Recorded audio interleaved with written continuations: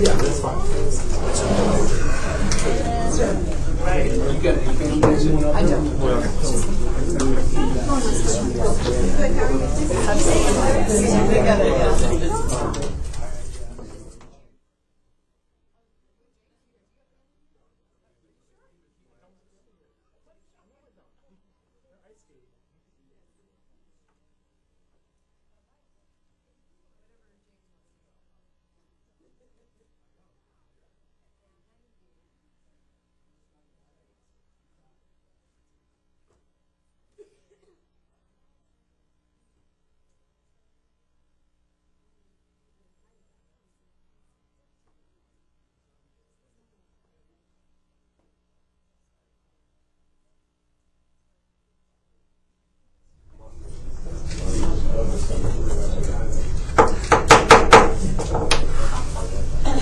Call our December 5th, 2013 meeting for the Chapel of Carrboro City School Board of Education meeting.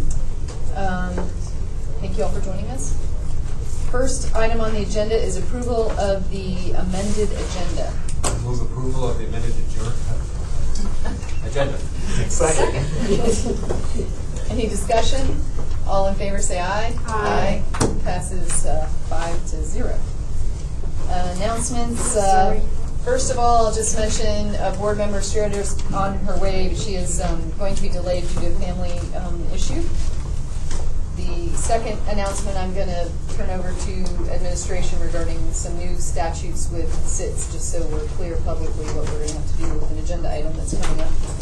So I'm sure I can handle that. So basically there's some information that needs to be discussed regarding school improvement plans around school safety components, and that happens in closed session with the board prior to the school improvement plan being adopted. That is going to happen at a later date, so this evening there isn't going to be action taken on the school improvement plans. However, there will be discussion about the non-safety component related portions of the school improvement plan since we have so many folks out this evening.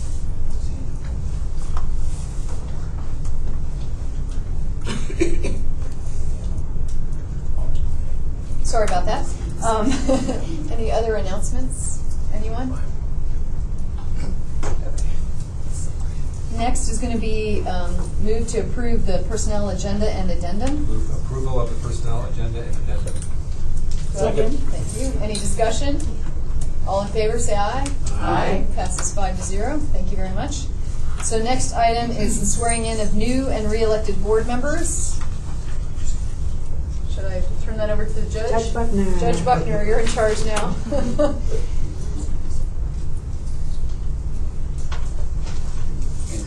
Yes, please. We're feeling lonely. Absolutely, yes. Definitely. So you're going to be sitting with these people for a while? Yes. 4 years. Careful what you wish for.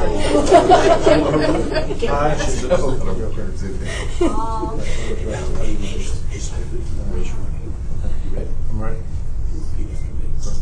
I, Andrew Davis, do solemnly swear that I will support and defend the Constitution and laws of the United States, the Constitution and laws of the United States, the Constitution and laws of the state of North Carolina, and the Constitution and laws of the state of North Carolina, and that I will faithfully discharge my duties as a member of the Chapel Hill Carrboro City Schools Board of Education, Board of Education, to the best of my ability.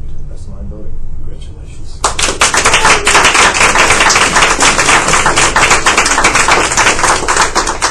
Sounds like the Pledge of Allegiance or something, right? It's very similar.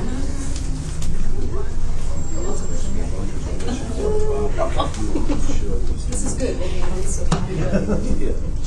If anybody needs to take a picture, feel free to move up and get a good angle. I asked if they had any family members, and I said, sort of like a wedding. The first one's big, but the next one's routine. Oh, we're getting remarried? I can't marry you, but I can divorce you. Don't anybody ask me to divorce you. I'm off duty on that part.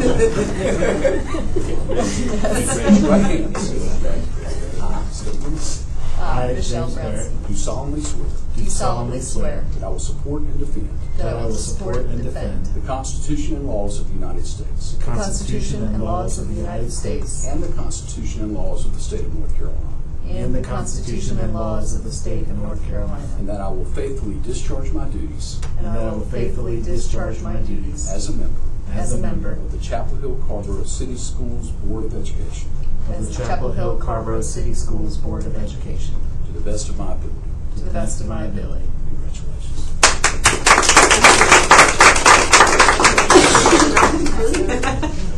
That's right. Good spirit, right? Nice, thanks. Fellowship. Thank you very much, Judge Buck. So for the next item, we're going to do election of new board chairs, and we have our board attorney representative explain how this works for those of you in the audience and listening, so you can understand what we're about to do.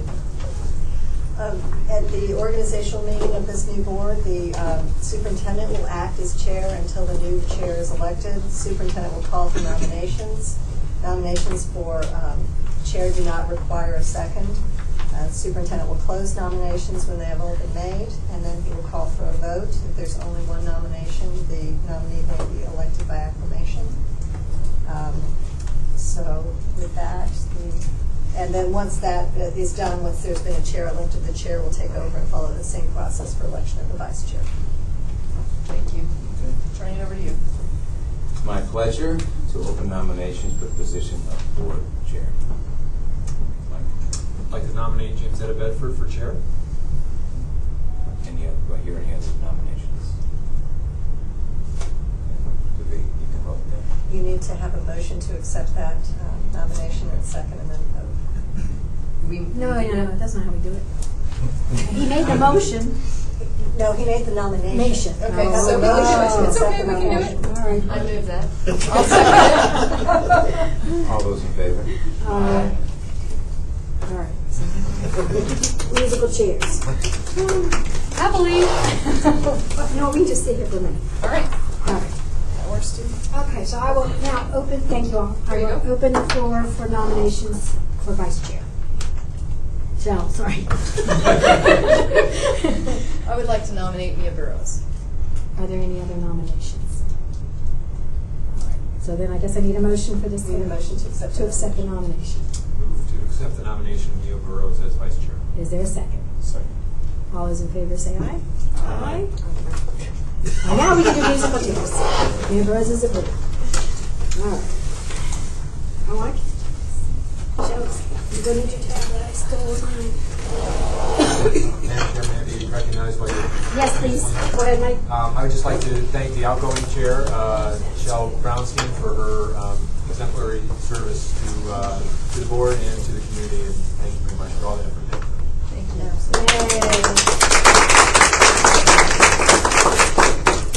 All right. All of you, most of you that are here for public comment have spoken before, but let me review what our process is for anybody who's new. We will have Mia here. You have 3 minutes to speak, and when there's only 1 minute left, she will wave the yellow envelope. And when your time is up, she'll wave the red one, and we'll ask you to conclude your remarks at that time.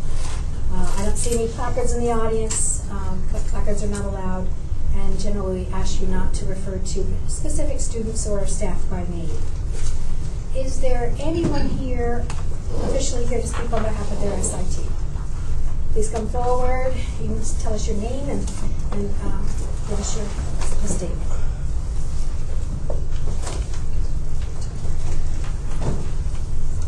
So I'm David Saucy. I'm the parent co-chair of the Glenwood School Improvement Team. The Glenwood School Improvement Team appreciates the past support that the board has given the school and its commitment to the success of the district's Mandarin dual language program. Last year, the board endorsed expansion of the Mandarin program at Glenwood with the understanding that redistricting would give the program room to grow for at least 2 years before capacity became a problem again. Unfortunately, we are unexpectedly over capacity at Glenwood once again.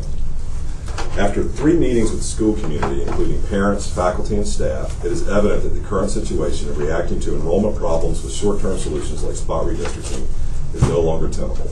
As the smallest school in the district, drawing from an assignment zone with a significant year-to-year variation in student population, Glenwood is not a good location to combine a district-wide program with an old open enrollment traditional track. For the health of the school and all of its constituents, the district administration and the board must develop a better solution to overcrowding, including a long-term plan for the Mandarin program. This plan should include a decision on a permanent home for the program, offering clarity for the Glenwood community as a whole. The SIT considered a number of options for a long-term plan to alleviate overcrowding. One such plan could include the identification of a new location for the dual language program with a staggered move of dual language classrooms, eventually making Glenwood a traditional school only.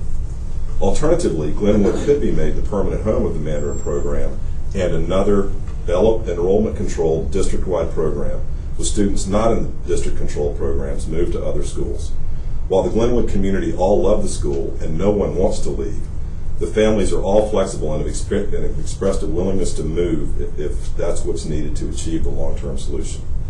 Thanks again for your hard work on this challenging issue. Please give us a long-term plan and not a short-term fix. Thank you. Is there anyone else here on behalf of their SIT? Okay. Mr. Hennessy, are you here to speak on teacher organization? Yes. Okay. Anybody else? All right. Anyone here from high school representatives officially? See anyone? Do we have a sign up for public from up here?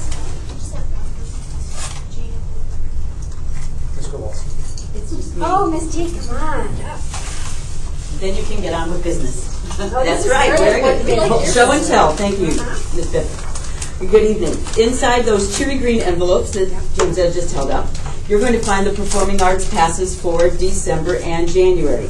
I had to fold the December pass. There are 20 events, so I had to fold it in half so it would fit in the envelope. And I hope you can take in some of them. I really do. Also, on the passes, you'll see email addresses for the plays. To really assure yourself of reserved seats, because plays have tighter seating arrangements, I really suggest that you email the teachers to reserve those ahead of time. And finally, just a really short story about the blog site that's on the front of your envelope. The visual and performing arts teachers just completed professional development centered on using technology in new ways in the classroom. The teachers love this professional development, and we are so grateful to the 21st Century Learning Coordinator, whose name I can't say. So she opened many, many doors for the teachers, just new ways to just look at learning. One teacher went right back to Ephesus and started an art blog. And I received this email November 15th. Have you had a chance to visit our art blog yet? 412 people have already. We've had students' grandmother from Singapore excited to see her granddaughter's art. We've had 14 views from London, 9 from California, 5 from Tennessee, 216 from Chapel Hill, and 28 from South Carolina. Students are very excited about the art blog. Students are blogging in art class and from home. Younger students are adding video comments. At this time, all grades have at least one blogged assignment posted. So if you haven't already, go take a peek. There are also QR codes that will link you to the art blog located outside my art room. Now, I didn't put on the QR code on the front of your envelope. I just put the blog site, but I hope you'll enjoy it. And thank you. Thank you. Is there anybody else here who would like to speak during public remarks? Please come forward.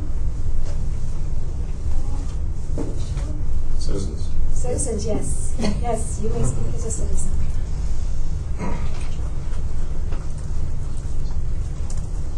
I'm just here as a citizen. So I'm David Saucy, parent of 2 students at Glenwood Elementary School. On Monday evening, the district sponsored a pilot forum to discuss overcrowding at Glenwood, which included representatives from all 11 elementary schools. I served as one of the 5 representatives of Glenwood. I believe that such meetings are a positive step in improving communication between the district administration and the community and offer the opportunity for fact-finding, exchange of information and ideas, and calm, thoughtful discourse across the community. However, as Alexander Pope said, a little learning is a dangerous thing. Unfortunately, the group gathered on Monday evening did not have all the information I think they needed to achieve the desired outcome.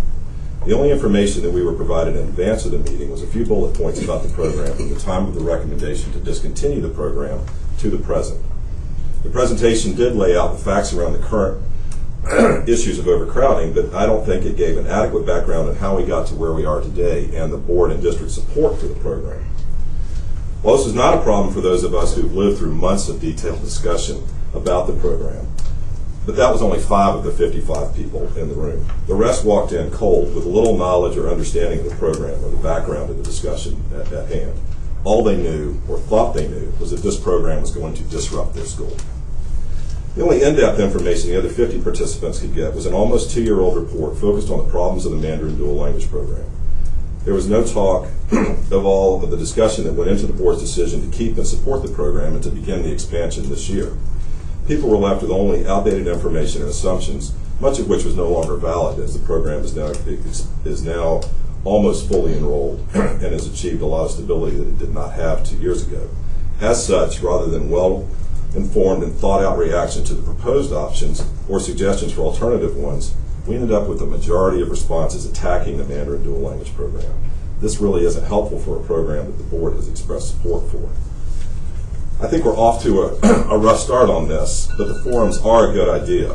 Let's make sure at future forums that the participants are well informed in advance. Thank you.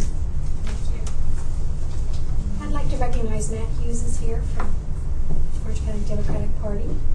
Welcome. Thank you. Is there anybody else from the public who would like to speak? All right. Hearing none, then we'll move on in our agenda. The superintendent is going to cover the opening of school report with some help here. Okay. Todd has a PowerPoint. I think he's going to use it. Some other people are going to speak. Okay. Well, it's that type of year again. Well, actually, we're a little bit later than we normally are in terms of providing this report. We've obviously had a very busy fall. But in any case, we're here to just present some highlights with respect to the opening of school. And so I think I'd start with just 2 images on the screen, because any opening of school year, we need to highlight our major accomplishments. And so Frank Porter Graham and Northside, I can't think of a better way to open the presentation just highlighting these 2 major accomplishments. Both of these accomplishments required a lot of dedication, hard work, commitment, and support. And really, to open schools and to do all of this is truly a community effort, and one that we should all be proud of. As I shared, I think at the board meeting, the first board meeting once school had been opened, I think this school year in particular, at least for me, was the most challenging in terms of opening school. And we've had all kinds of challenges with Power School, True North Logic, new laws, last-minute changes, and all of those really impacted our ability. And the people on the screen and folks across the entire district really, all through dedication, hard work, and their efforts, and just constant focus and leadership, pulled off what should really seem like an impossible task. And they do it each year, and I'm so thankful for their support. In terms of tonight's presentation, we're not covering the whole report. We're just going to touch on a few areas. We're going to touch on enrollment levels and capacity. That's obviously something that is relevant to the time with what Mr. Saucy had just spoken to. Then Liz Cartano, our child nutrition director, is going to present some exciting information about the child nutrition program. And Liz and her team also really deserve a huge thanks, and just kudos to her team. Since day one, when they joined the district, they've been enthusiastic, innovative. They've reached out to the community, and I think you're going to see some of the successes that we've achieved as a child nutrition department highlighted here tonight. It's also showing in the bottom line, which you'll learn about later when we talk about our audit. We're going to conclude with human resources, which also had an extremely busy year. Opening and staffing a school is an enormous challenge. Well, they did too. And it's a massive undertaking. So kudos to Arasi Adkins, our Executive Director of Human Resources, Mary Gunderson, our Teacher Recruitment Coordinator, and the entire HR department.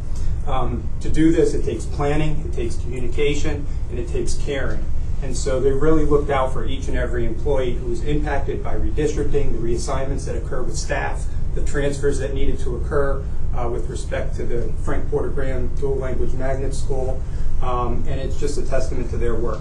Then you're going to hear about the number of hires, the number of minority hires, the hires that they did around exceptional children, all astounding and a job well done. But it's not all roses, and you'll learn a little bit about some of our challenges that we're facing with respect to human resources and some of the things that we're doing about it. So to start with student enrollment and capacity, on the screen I just highlight some high-level information with respect to our current enrollment as of the 20th day of school at each level in the district. And then you can see that compared to our SAPFO capacity, and then the SAPFO threshold, which is the trigger for when a new school is needed. So at the elementary level this year, we have 265 seats remaining with respect to SAPFO, 88 at the middle school level. I want to point out that I am accounting for the addition of Culbreth, which includes 104 additional seats. Otherwise, we're actually over capacity slightly by 16 students at the middle school level, and then 100 remaining seats at the high school level. Based on the most recent SAPFO projections, we project the need for elementary 12 in the year 2021, middle school number 5 in 2019, and the high school addition in 2020. The board knows, I know a lot of our community knows, we're in the midst of a facility study.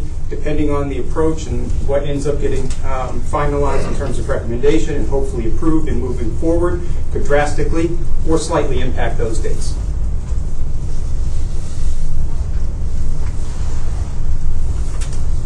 I thought we should take a closer look at the elementary level. Again, we know we're dealing with a crowding issue at Glenwood Elementary School. On the screen, it shows the SAPFO capacity of each school, and it shows the enrollment as of the 20th day of school, and it shows the number of SAPFO seats available. Also on the screen is our projections for each school in terms of the number of students for next year, and then it extends in terms of the number of SAPFO seat projections available in the 14-15 school year. I want to just highlight a couple numbers here at the bottom. The 265 number in terms of available seats this year, that's roughly equivalent to 10 to 11 classrooms across the district in terms of SAPFO seats. So when you think of 11 schools, generally across the district, if things were evenly spread, we have about 11 vacant classrooms across the school in terms of SAPFO calculation. Looking forward to next year, we have 178 SAPFO seats in terms of our projections, which is just over the equivalent of 7 classrooms of space across the district. I thought it was important just the board to get an understanding of some of the other factors in terms of where these enrollment numbers are, because you'll look at McDougal and McDougal, wow, we look like we have a lot of space in McDougal. But I thought it was important to see other factors that impact school capacity. And so when you look at McDougal Elementary School, there are 4 system-level classrooms contained within McDougal Elementary School. There's 1 system-level pre-K, and there's 2 regular pre-K classrooms at the school. And so those numbers aren't carrying through to the projections and aren't impacting capacity. As we know, we've been having discussions with Orange County about pre-K. You also look at our system level classes. While our SAPFO calculations include system level, they include it based on 10 students in a classroom. And we all know that we do not have 10 system level students in a classroom. It's more around 5 or 6. In total, all of these rooms that are in use for system level, EC, or pre-K total 33 classrooms across the district. And so I just think it's important that, yes, we've got some numbers here that we are considering in terms of space, in terms of where schools are, but we also have other factors that we need to consider in terms of which schools are impacted by system level classrooms differently than others. The opening of school report really doesn't, it contains our current operating budget information, but it doesn't really talk about our budget plan for next year. But I thought it was important that we mention the budget planning process for next year, because it really is something that we have been thinking about actually before we opened school. And I thought it would just be helpful to highlight for the board kind of where we are in terms of our thinking right now. We met as a cabinet recently and went through a preliminary continuation budget based on the projected number of students that we're anticipating enrolling in the enrollment growth for next year. And so just to highlight some numbers, based on that enrollment of 154 students, If the county funds us at the same per pupil rate of $3,269, and accounting for the 1% increase in special district tax, we would show a revenue increase of about $700,000. We are planning for state mandates. We've been experiencing health insurance and state retirement match increases each year, so we're planning for those again. And then we've also put a placeholder here for a 3% salary increase. It may seem like a lot. It's definitely probably not enough. It needs to do more than that, but we felt like we needed to have a placeholder for that. That's 1 point, in total, these state mandate costs would be around $1.7 million.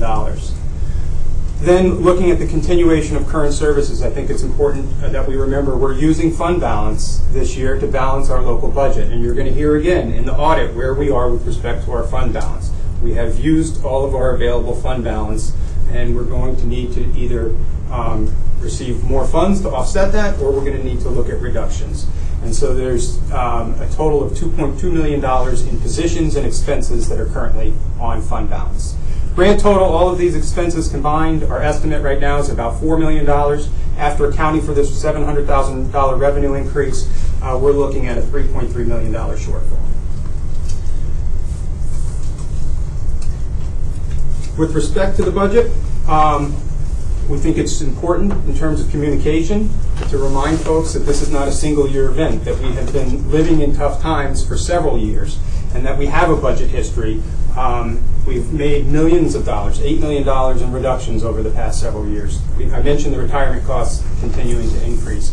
Teacher salaries are low. And we haven't had a county property tax increase in 5 years. But one big item last year that happened is they eliminated the discretionary reduction. And in doing so, they permanently eliminated from our district 37 classroom teacher positions that the state would otherwise fund and 25 teacher assistant positions. So our plan, and we've already started this plan, is to communicate this history with our stakeholders. We've met with the PTA council. We're going to be meeting with the school improvement team co-chairs next week. I know Mr. Nash and Ms. Pittman have developed a communication plan to reach out to other areas to share our history, share the challenges that we're up against. We're trying to make sure that people are well aware of what we've been experiencing to try to start dialogue now. Of course, we're going to plan carefully. We've already started to do that. We're going to be we've been collecting budget information. You can see we've started to plan for what we think the budget picture looks like. We're going to be doing program profiles. We're going to be doing budget line reviews. We're going to be including our community in our thinking. And then the last bullet point, be thankful. We are in a community and a county that has strong support for public education. As you all know, our county commissioners support us. I can't imagine what some of the other counties in North Carolina are experiencing, thinking about the challenges that we face and given the strong support that we have. We're very fortunate. Ms. Cartano is going to present an update on child nutrition. It's a lot more upbeat than the couple slides I just presented.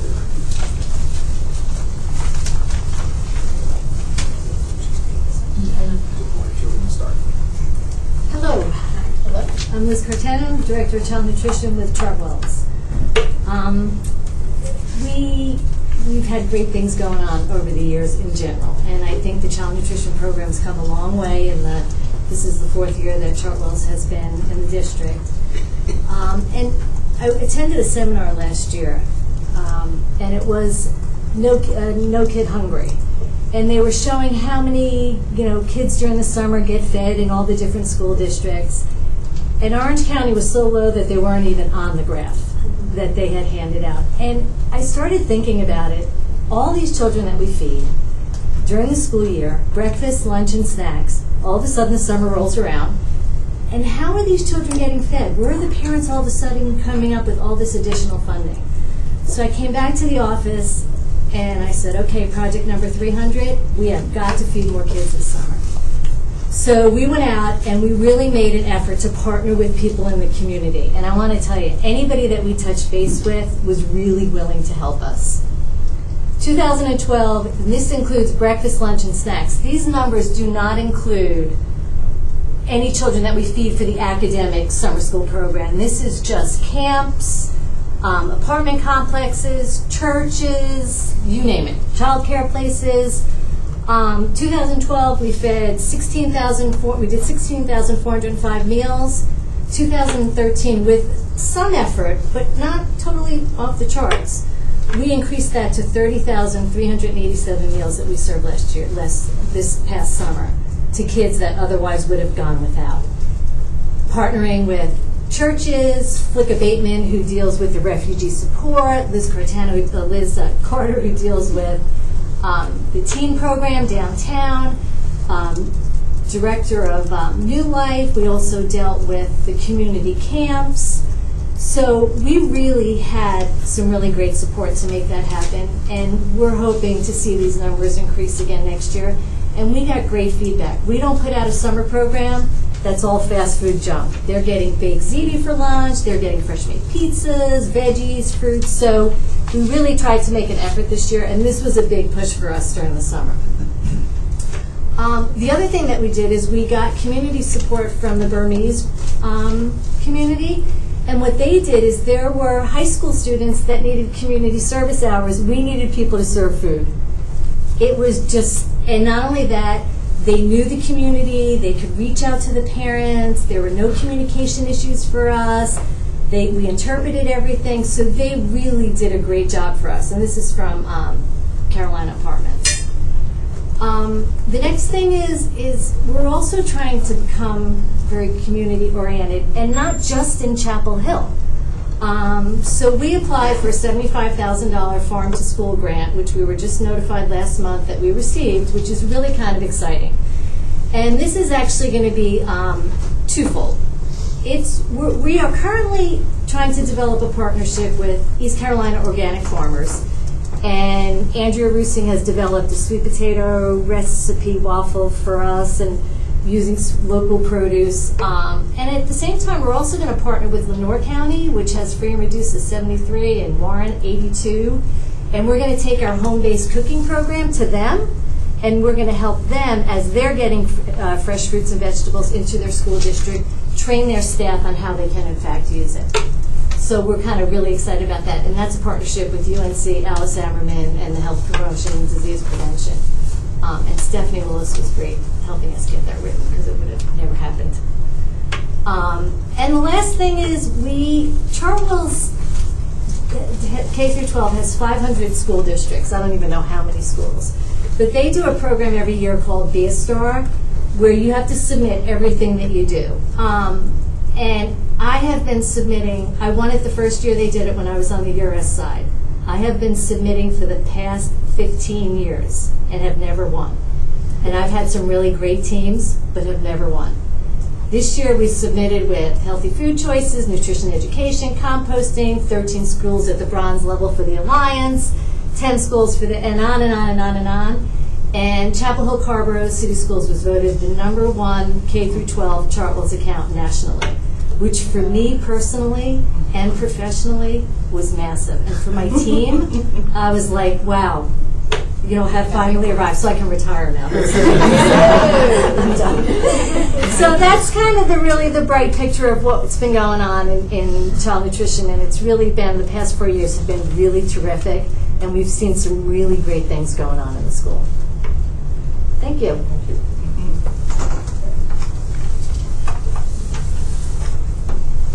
All right, so at this point, I think Ms. Adkins and Ms. Gunderson have some information. That no.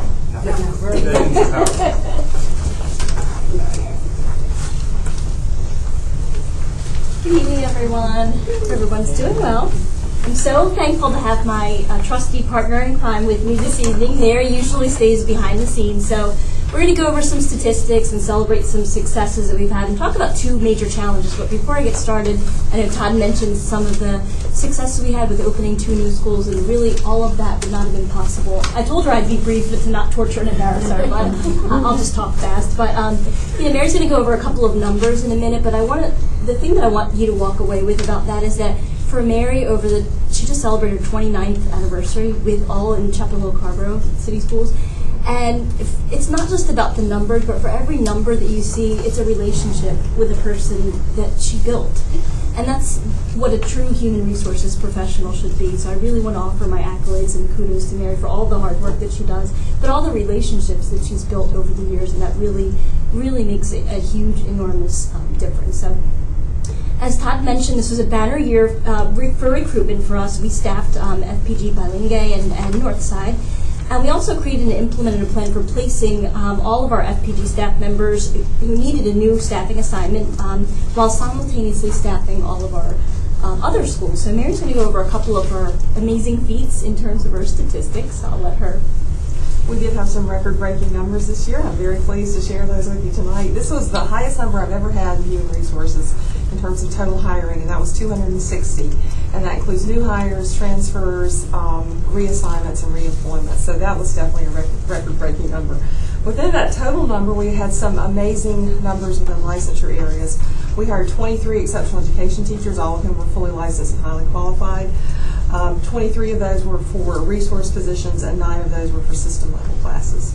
It was a record year for dual language. We hired 14 dual language teachers for Glenwood, Frank Porter Graham, and Carrboro.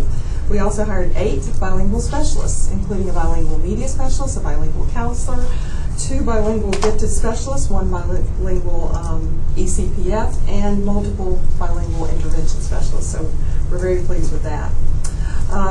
We had the largest number ever of teachers of color hired for the district, 51. Is definitely a record-breaking number. I'm very, very happy about that. And the best news of all is that we were able to find excellent placements for our teachers at Frank Porter Graham who needed a new assignment in the district, and all of that was worked out in a way that we had a win-win solution for both schools and teachers that were involved in that process. Beyond the numbers, there are 3 different innovations we've had in our process that we'd like to share with you. We have started a new teacher support group for teachers of color in the district. We're excited about where that will lead us, and Erassi will give you more details about that a little bit later in our comment section, so I'll hold off on that. We did enhance our employment process in terms of the selection process that we used. We ask all principals to use a uniform set of behavioral-based questions at each school. We had the principals come together as a group and help us designate desirable qualities of exemplary employees, and we use that to drive our process. We then had second round interviews for all positions where persons had to come back into a task or something specific that was related to that assignment, and that was very telling and very helpful to us to provide that second step in our process. And last, all of our schools are this year fully on board with a new piece of technology that we're using to track our applicant database, and the staffing process helps us be more timely and also gives us ease to access, and that's the HRNS system. And all of our schools are 100% on board now, so we're very pleased with that too. So those are some of a snapshot of some of our successes that we've had. Of course, you can read in the opening school report if you're having trouble sleeping one night all of the other statistics. But I do want to talk about and highlight 2 major challenges that we face. And our number one challenge is to the continuation to recruit and retain highly qualified, highly skilled teachers. This is due to a variety of reasons, but number one is the low teacher pay. I think right now we're at 46th in the nation. The elimination of master's pay, uncertainty with regard to tenure changes, as we've discussed before, and just an overall more difficult climate for teachers in the state. And Mary has she's going to go over some examples as I talk. Sure. One quick example there is we did have a resignation from a math teacher this current school year. This was a math teacher who was a teaching fellow, so obviously that was someone who was very committed to teaching early on in life. But this teacher left teaching despite having a great school and saying in writing that he was very much pleased with his school and his students and his principal, but left teaching to take an IT job, which literally doubled his salary. And that's very hard news for us to accept, and very sad to see someone leave who's that devoted to the profession. So we need the board and the public to understand that we're going to continue to see, unfortunately, an increase in our teacher turnover rate despite our best efforts to recruit and retain. Also, we wanted to highlight that when teachers resign mid-year or go on a long-term absence, I know that all of you are familiar with that, and hearing that in the closed sessions is very difficult in staffing those with a highly qualified teacher. We can only employ non-licensed substitute teachers for up to 4 weeks without going out of compliance with the No Child Left Behind laws. So when mid-year vacancies come up, understandably, a lot of parents ask the question, what is your staffing plan? And it kind of always gives me pause because we really have the same plan for every single vacancy, and that is that we advertise the position, we contact everyone we know. Mary works the phones and email, and just reach out to, retirees, people who might be a good fit, anticipated graduates, university contacts, etc. We want the board and the public to know that every single vacancy we staff with a sense of urgency, and we are relentless in trying to find people. But again, it's going to be increasingly more difficult in this North Carolina climate. So we also are going to have increased difficulty in recruiting high needs areas, like Mary, said, 32 exceptional children hires. That is amazing. I worked in another county that's double our size. I don't think we ever had that number of hires for EC and math and other areas that are high need. This is going to be true across the state. It's just going to be increasingly difficult. And Mary has another example. Just this Tuesday night, I was at NC State for recruitment fair for their December graduates. It was a very small group of students, 11 students graduating in December, and there were 8 districts there competing for these 11 students. So I spoke to all the recruiters there, and I said, well, what are your vacancies like? Every district had an EC vacancy. Every district had at least 2. We were the only district that only had 1. So the lack of EC candidates and the depletion of the EC pool is prevalent across the state. For out-of-state candidates, North Carolina, unfortunately, is looking less and less desirable. I already mentioned the low pay. The starting base salary is lower than our surrounding states. And Mary has another example. This summer we had a stellar candidate at the University of Michigan graduate who was a math teacher, interviewed at all 3 of our high schools. All 3 of our high schools absolutely loved this candidate, really wanted this candidate to come here. This candidate had over 20 job offers, including 7 in the state of North Carolina. The candidate told me in person that his favorite school that he visited was one of our high schools, and said that he would really like to be there. He liked everyone he met there. He felt the most comfortable there, but he was planning to take a job in Kentucky that had a $12,000 a salary that was $12,000 higher than our starting salary. And that's the kind of responses we're getting from more and more out-of-state candidates. And Mary and I have this thing that we do in HR. We're oftentimes faced with a lot of gray area decisions. So we have this thing that we call the man on the street test. So if you walked up to a person, if we're having a really tough decision that we need to make, we say, if we walked up to a person on the street and we asked them X, whatever it is, and Mary's going to go over what this is, would that person think that that's fair or reasonable? So here's my latest man on the street test. This is my personal advocacy for teacher salary in North Carolina. I go up to complete strangers and say, let me ask you a question. What would you think of a job where the person's annual salary was $30,800, and that person was required to have a bachelor's degree, that person was required to do some testing to get that job, and that person worked for 5 consecutive years for $30,800, and then in the 6th year, that person got an annual, not monthly, annual pay increase of $420.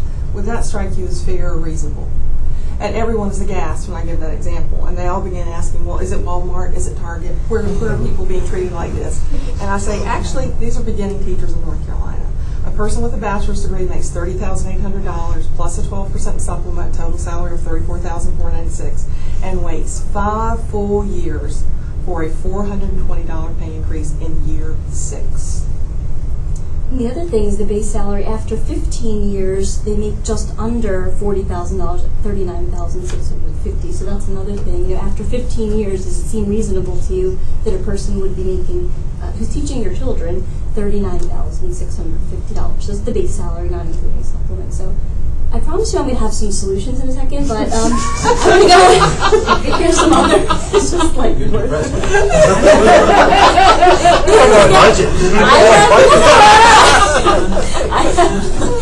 I have more, but there's one last thing that I think really highlights some statistics.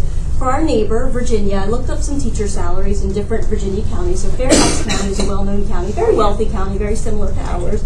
Median family income is $92,000. Their beginning teacher salary is about $46,000. In Richmond City Public Schools, there's a base salary about $44,000. In Wise County, Virginia, which is a lower wealth county, the starting salary is $34,000.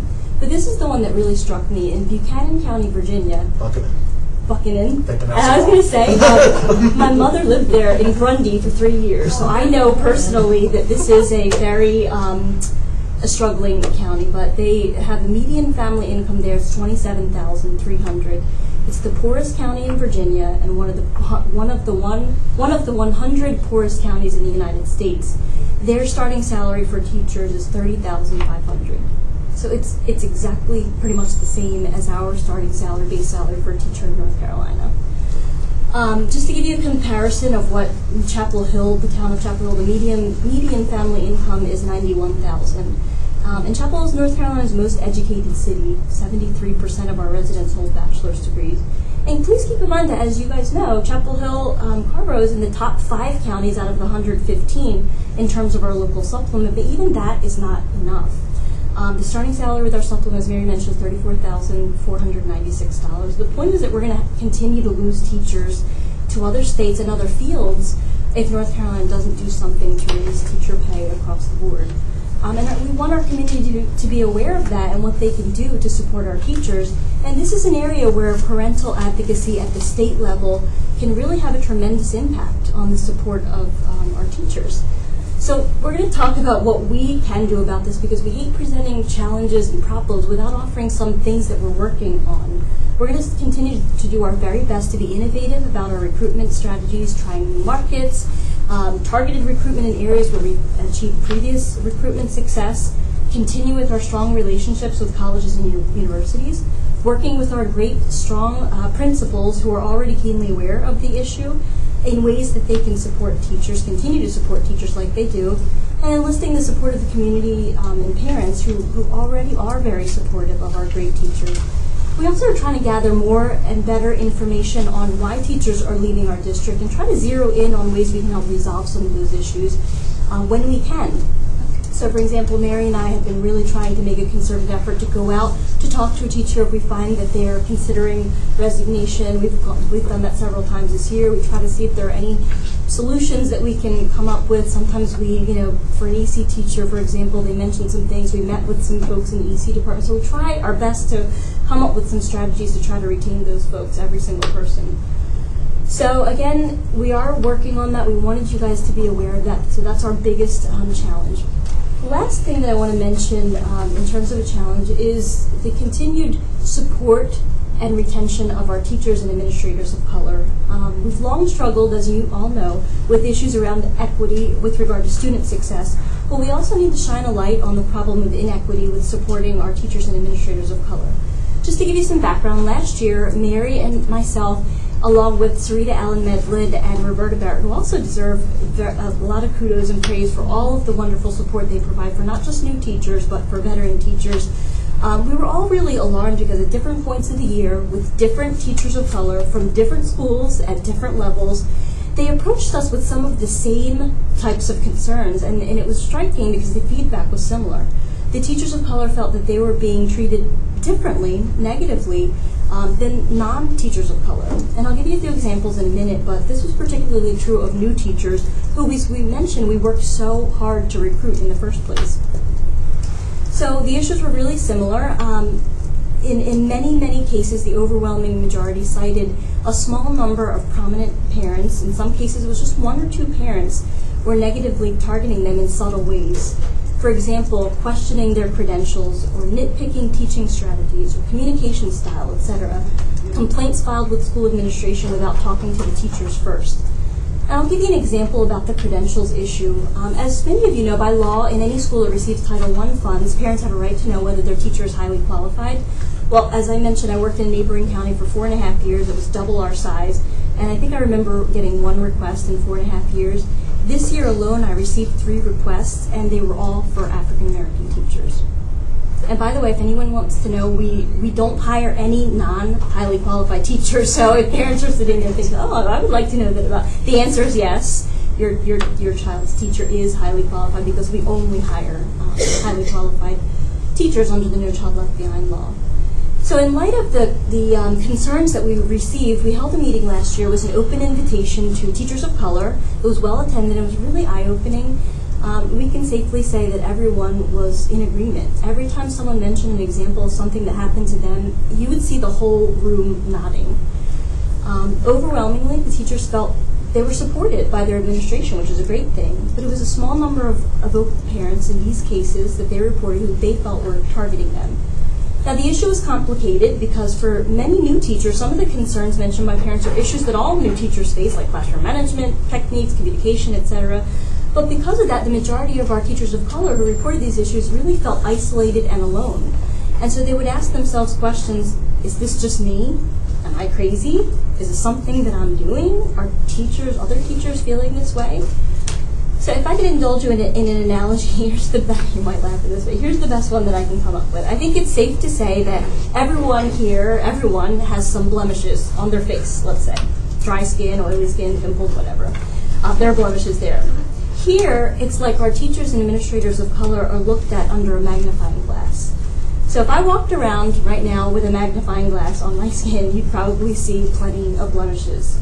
You might even point them out because they look prominent. But if you put a magnifying glass on anyone's skin here in the room, you'd probably find the same. So it's as if people look for something wrong, which is easy to do when you're walking around with a magnifying glass. And then when someone finds something wrong, the people looking for it zero in and attack. If you ask any teacher of color or administrator of color in this district, particularly those who have been here for a long time, they'll tell you that the problem is real. Our teachers and administrators of color are subjected to closer scrutiny than non-teachers of color, and that's simply not fair, not just, it's not right, and it's not equitable. And the issues reported by our teachers of color and administrators of color being under a microscope by some parents were not reported of non-teachers of color. Overall, they felt very supported by parents in the community, and we routinely do surveys at the end of the year with our teachers of new teachers all the time. Now, I know that I went over some sobering facts, particularly what I just mentioned, and I know from experience in working with all of you that this doesn't sit well.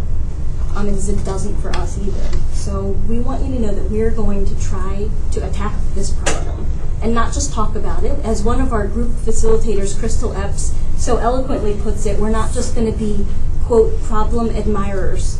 That is, just talking about the problem and not trying to find solutions. So here's what we're going to do to attack it. First thing is acknowledging that there is a problem, no matter how awkward or uncomfortable it may be, that right here in Chapel Hill, teachers of color and administrators of color are treated inequitably. We're going to work with our great school administrators who are also keenly aware of this problem, that it exists, and providing additional strategies of support for our teachers of color, and how to respond when they encounter some of the issues reported by our teachers of color. We're bringing together a committed group of problem solvers, this is our support group, to share ideas and provide solutions for supporting our teachers and administrators of color. We invested some money in having some of our group members to attend the NAPSE conference, which is the National Association of Black School Educators, a couple of weeks ago. We wanted to explore the idea of the possibility of potentially starting a group here. Our next Teacher of Color support group meeting is tomorrow, so we're looking forward to hearing from those who attended. We're going to continue to nurture our relationships with historically black colleges and universities and continue to participate in different events like mock interviews. Mariel does every event she signs up for. We're going to enlist the support of our great parents who recognize the signs of inequity and to work to drown out the small number of voices who are determined to target teachers and administrators of color. And I really want to highlight that because it really is a small number of people. The overwhelming majority of our parents and community members, this is alarming and disturbing to them too. And then we're going to elicit ideas from our support group. We need the ideas to come from the ground up, from them, because they're the best ones who can say, this is what's going to be helpful for us, this is what's going to help support us. So I know we went over a lot of bad news. I promise you I was getting to the good part. I want to leave you with positive. It took a long time. But overall, I know I mentioned some things, but this really is a fantastic place to work. And we want to build on the strengths that we have as a district, and I'm going to mention several of them, as we continue to recruit and retain our excellent teachers. Number one, we have strong leadership all around with Dr. Frisella, Dr. Parvey, Mr. Lefries, and others in our administrative offices. We have wonderfully supportive principals, as I mentioned, which I want to stop and tell you that that's often the number one reason cited by teachers as a reason they leave. So thankfully, we have the opposite problem. This is not really the case here, which is fantastic news. Our new teachers, through surveys, through conversations, they overwhelmingly support this cite the support of their administrators as a reason they stay. And that's why we feel like a lot of our teachers and administrators of color have stayed too. In large part, it's because of the strong support from their administrators. We have one of the highest supplements in the state. We have very strong community support of public education, strong parent support and collaboration, investment in the PLC model, and we have ample resources, both material resources and funding for support personnel, and we have multiple professional development opportunities here. Aside from that, the employees that I know I've encountered, Mary has encountered over the years, we have some of the hardest working, most committed, dedicated, genuine, sincere people that their life's work is to support the growth of all students. When there's a problem here, we try to come together and solve it, and that's what we're going to do with these challenges. So rather than be discouraged, we want to have everyone walk away being encouraged that we have the right people to do the job, to get the job done. So, thank you so much for all your time. That concludes our remarks for this evening. So, thank you. Board members. Mike. So, thank you very much. This is always a very informative document, and it's very comprehensive, and it's getting more comprehensive. I think it's used widely by the community. I did have a question about the middle school number 5. I think I counted 6 years from last fall, so it needs to be open. And when do we start planning for that? Well, is there a site selected?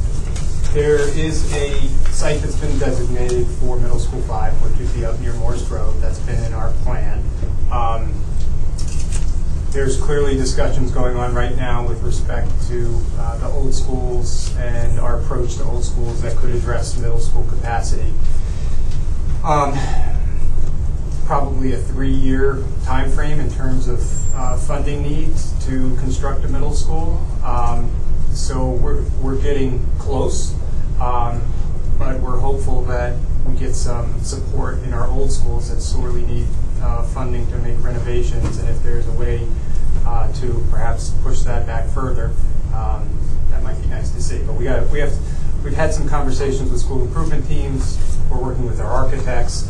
We need to be sensitive to each school in terms of its current capacity and what it can reasonably hold if we did any type of additional development at our current school sites.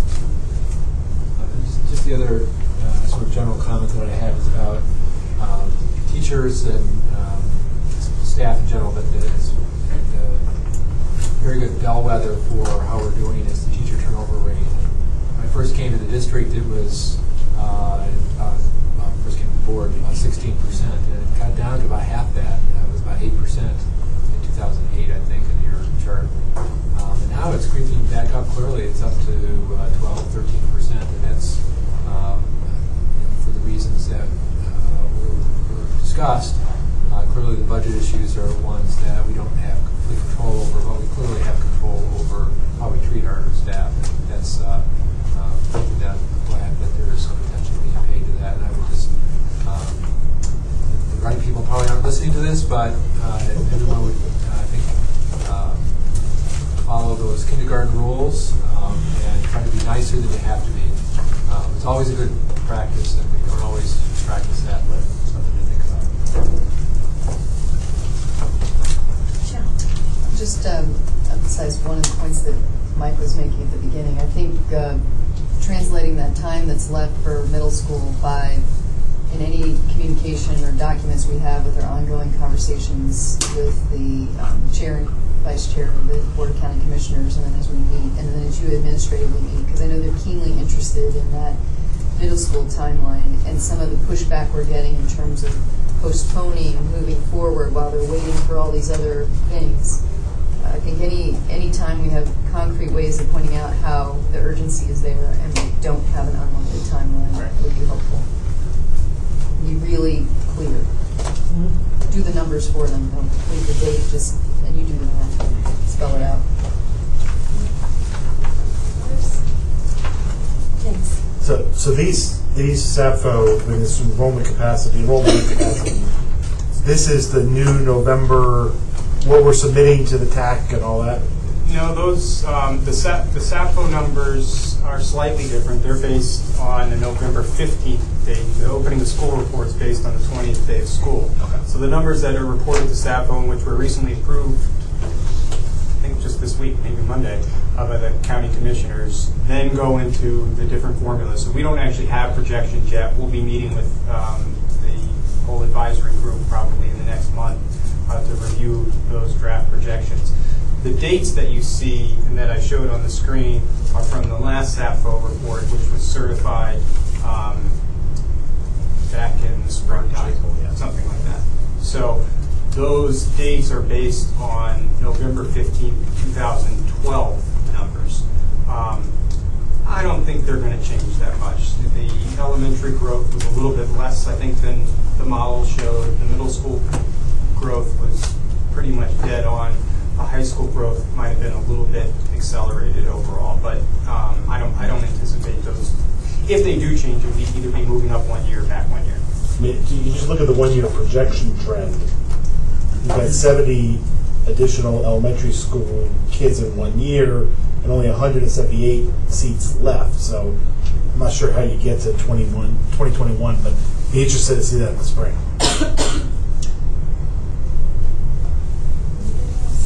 I think that's a symptom of us living on the edge and waiting until the last possible minute for the new school to open. And then when you open the new school, you don't really get as much relief as you thought. So, right, there's 178 seats, but when you look in that number, look at the SAPFO threshold number, and I don't have the PowerPoint ahead of me, but it was several hundred seats. But then we're living on the opposite side of 100%, where we don't want to be. So in this chart, it was at 100%, not 105%? I think I showed both on that PowerPoint. Oh, the second chart with the detail by the elementary, you're right, is only 100%. Right. Okay, yeah. It says SAPFO capacity, but SAPFO capacity really is 105. Right. No, SAPFO, Well, okay. the SAPFO threshold. Okay, threshold. Okay. To that point, too, though, there have been discussions, and part of the conversation is leading towards changing SAPFO and changing With those the pre-K. thresholds with the pre-K and trying to continue to have this dialogue with the Orange County Schools and the county commissioners. So that's something we're going to have to really... And I tried to illustrate that in a different way tonight with all of those classrooms, which people really don't think about, that are in all the schools. And when you really start looking at it, it's pretty dramatic. Is there a way to take, 33 rooms is obviously one way to look at it, but to actually figure out how many bodies. It's really 33 rooms times 28 minus whatever. Minus what you can really put in there, right? Because some of those rooms are a full-size room. They could hold 25, but there's only 4 or 5 kids in there. Right. So it may be useful just to think about including that when you present this in terms of what is really not being counted. Thank you. We do refer back to it constantly. All right, board members, that brings us to consent items 7A, B, and C. Move consent agenda. All those in favor say aye. Aye. Any opposed? And the consent agenda 7A, B, and C are approved, 7-0. And we will now tackle 7D, resolution for approval for a call to Congress to fund urgently needed services. And Mike, I think you had pulled this one, so you want to start? I guess I would ask for some information on how this got on the agenda, or who I address questions to, or how does that work? I mean, the chair and vice, we put it on the agenda. We have 2 representatives from the group here. Yes. So who's going to... I'm sorry? And at the meeting when Mr. Elkins came and presented, the board was clear in saying that we don't take action on something that's presented on that particular night. We would have to come back to a future meeting. So, well, historically, this board has not engaged in passing resolutions that were distant from our core mission. And I would say that this meets that criteria, that it's not in our core mission. So I guess that's what I'm asking as a first starter, and you might desire not to set a precedent to begin that. And then just about the specific wording of this, it seems to me that the petition is a petition to us, and are we adopting this as our resolution? That's what's being yes, that would be the action being proposed, yes. Okay, so I have some questions about the petition. What is the current state of U.S. military in Iraq? Mr. Evans, if you know any of these, please feel free to come forward and help us I'll tell you the answer since I know. Oh, good. That helps. Since Wikipedia knows. The U.S. withdrew forces from Iraq about 2 years ago. What is the current status of U.S. military presence in Afghanistan? Still there. They're winding down. I'm just reading the newspapers now. The Afghanistan government has not signed a cooperation agreement, apparently. I don't understand exactly the implications of that. There is a timeline. I don't know what the details of that are, but I think we ought to, if we're going to be diving into this, I think we have to know what that means and what it means if we are advocating that we're going to withdraw the military from that situation at a different schedule than what is being planned. And I just sort of giving you a flavor of why this is really not in our domain, in my opinion. So if you want to pass a resolution that encourages the federal government to engage, to invest in education at a greater level, I think that's the appropriate thing for us to do. But I think this is asking a very specific action for which I'm not sure that we're in a position to know, and I think the wording of the resolution is pretty clear that it's not written in contemporary language that would be appropriate for communication with Congress or President Obama. And if we're going to get into this, then we're going to be talking about all kinds of different priorities, from healthcare to agricultural subsidies to tax codes, to everything else under the sun if we're talking about federal funding. And that's just, to me, it's just way beyond what we're here for. Okay. Other board members? I move the resolution. I'll second. Additional discussion? I mean, I generally agree with Mike that this, I don't have facts and I don't have figures, and I'm an Army grad of 20 years, see great need for our military throughout the world, but I also see it as a gesture for peace in the world and for redirecting our funds towards education from military spending without any general numbers, without any specifics. And I would hope, and because some other board members did want this on the agenda, which is why we placed it there, but I can support it as a gesture. So. Just to clarify too, well, I appreciate what you're saying, Mike, and don't want to get into a slippery slope with having to deal with most of these kind of broader issues.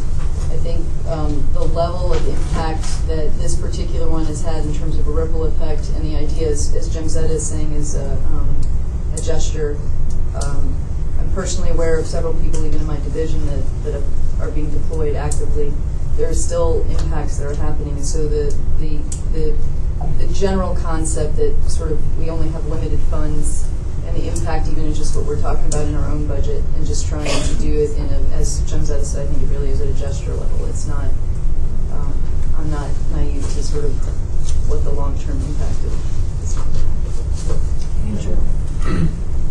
I think that this, the precedents that we set and the way that we do this is going to have a big impact on how we lobby the state. Because we may be in a position in the next year or two to lobby the state in a more meaningful and less symbolic way. So I think we want to think about that as we decide whether or not we support this as well. Any other discussion? All those in favor support of the resolution, say aye. Aye. Aye. Those opposed, say nay. Nay. Motion carries 5-2. Thank you. I pulled the next item, which is the contract language resolution agreeing that basically the county takes over for the facility at Culbreth until the loan is paid back. And it was just on page 8 where I had a question under Article 10, the back part of the contract for our attorney, because it says that you can't, the school board may enter into agreements for use of portions of the leased property with state and local but not federal government entities, and may allow for the occasional use of portions of the leased property by federal or non-government entities, in which case we have, without the necessity of obtaining the prior consent. And we know that we have a cell tower that we get revenue for, and that's a non-governmental entity and it's not occasional. So I wanted to check, and of course this, I would still be proposing that we adopt this, but directing our council and administrators to make sure that gets covered or grandfathered in. And this, I was able to email Deborah to get some information. And the resolution in paragraphs 3 and 4 that the board would be approving does allow the executing officer and superintendent or board chair to approve the document if there are minor changes that don't substantially change the intent. And so I think that recognizing that there's an existing lease in place could be, some language could be added to that, and it wouldn't substantially change the intent of the agreement, and the board could go ahead and approve this tonight, recognizing that change would need to be made. I would also add non-counsel and our attorney, Rod Malone, they've already been discussing this matter and have already been working at those lease changes. Any other comments? Did we find out who owns the cell? Right. Carrier Right. who owns the cell tower Part is? of the question. I don't have. We actually have two. So I don't have that detail. But anticipating that, because yes, it's yes, a question, the prohibitions on voting on conflicts of interest are if there's a direct benefit from a contract, and I'm not sure what the contact is. Your employer? I'm employed by Verizon. Right. So. That's already a contract that's been approved by the board. It's an existing lease, and this one is a different lease. There's no direct benefit from this document, so I don't think that applies. Super. Then I'll move the resolution noting that we ask administrators or attorneys to include that prior lease. Second. As needed. And the vice chair and chair will address that with the superintendent as needed. As needed. Yep. Okay. We had a second? Yep. Any other discussion? All in favor say aye. Aye. Any opposed? That's approved 7-0. That brings us now to discussion and action, and this will be auditors clear ready. Good evening, board members. I'd like to thank y'all for allowing us to perform the board's audit for the year ending June 30th, 2013. We'll have to report that the audit went very smoothly. The books and records were found to be in very good order.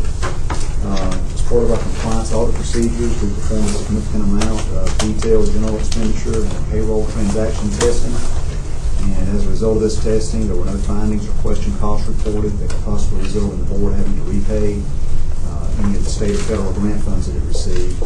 And based on our testing, it also appears that management is spending the funds of the district in accordance with the budgets that the board has approved. Has everyone got a copy of the report that we issued? Okay, we'll look at a few pages out of there. I promise you we won't look at all of them. Page 1 is our financial statement opinion letter, and it is a unqualified or unmodified opinion, which is exactly what you want to receive. And that simply means that we feel as though all of the amounts presented in the report are reliable and free from any material misstatement, and that all of the information is presented in accordance with generally accepted accounting principles. Okay. If everyone would turn over to page 12 of the report, and we'll look at some fund balance information.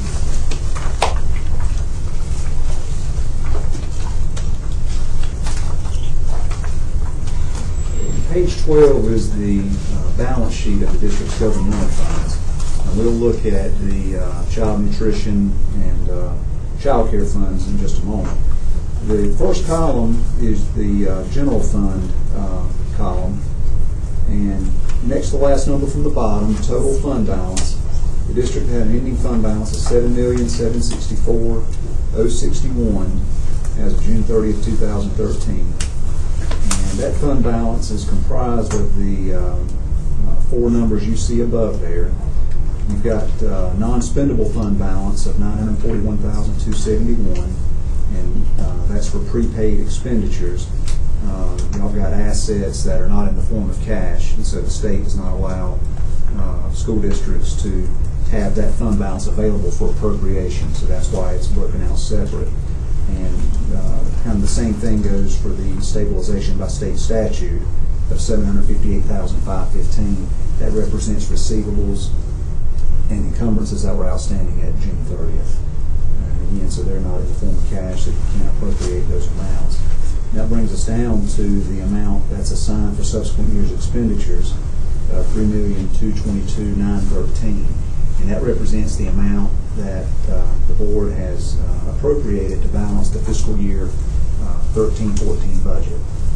And that compares with the district actually used $3.1 million of fund balance in the year that you just come out of. And we'll look at the following page in just a moment that shows that. So that's not an unrealistic amount for the district to use this coming year based on what you did last year. And that would leave the district with $2,841,362 unassigned fund balance that would be available to balance future budgets or appropriate in the current year if the district wanted to. Now that number does bring the district down below the target minimum fund balance that has been set at 5.5%. This amount represents about 4.5% of last year's expenditures. So basically, if you ended up spending that full $3.2 million that you've appropriated this year, y'all would not have enough fund balance left at that point to use $3.2 million again. You'd be down to this $2.8 million. I think Mr. LaFreeze, you mentioned that a little bit earlier. So basically, you'll end up needing to either increase revenues or decrease expenditures, or some combination of both of those items going forward. Any questions on this page? Flip over to page 13. Page 13 shows basically the same columns as on page 12.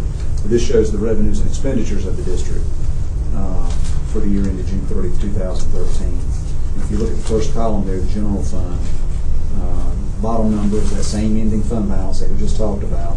Two numbers above that, the net change in fund balance. As I mentioned previously, I'll use $3,084,402.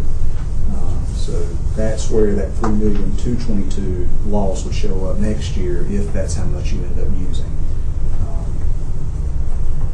And just looking across here, state public school fund and federal grants, y'all don't carry fund balance in those funds. You spend those funds as you receive them.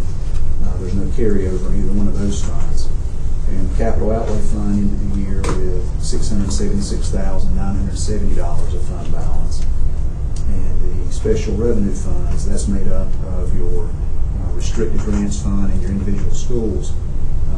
They ended the year with $1,443,828. Any questions about anything on this page? All right, page 19 shows the revenues and expenditures of the school food service fund and the child care fund. And first column, school food service. Bottom number, net position, also referred to as fund balance, was $165,830 as of June 30th, 2013. And if you look up at the number, it's a negative $333,181, the income loss before transfers and contributions.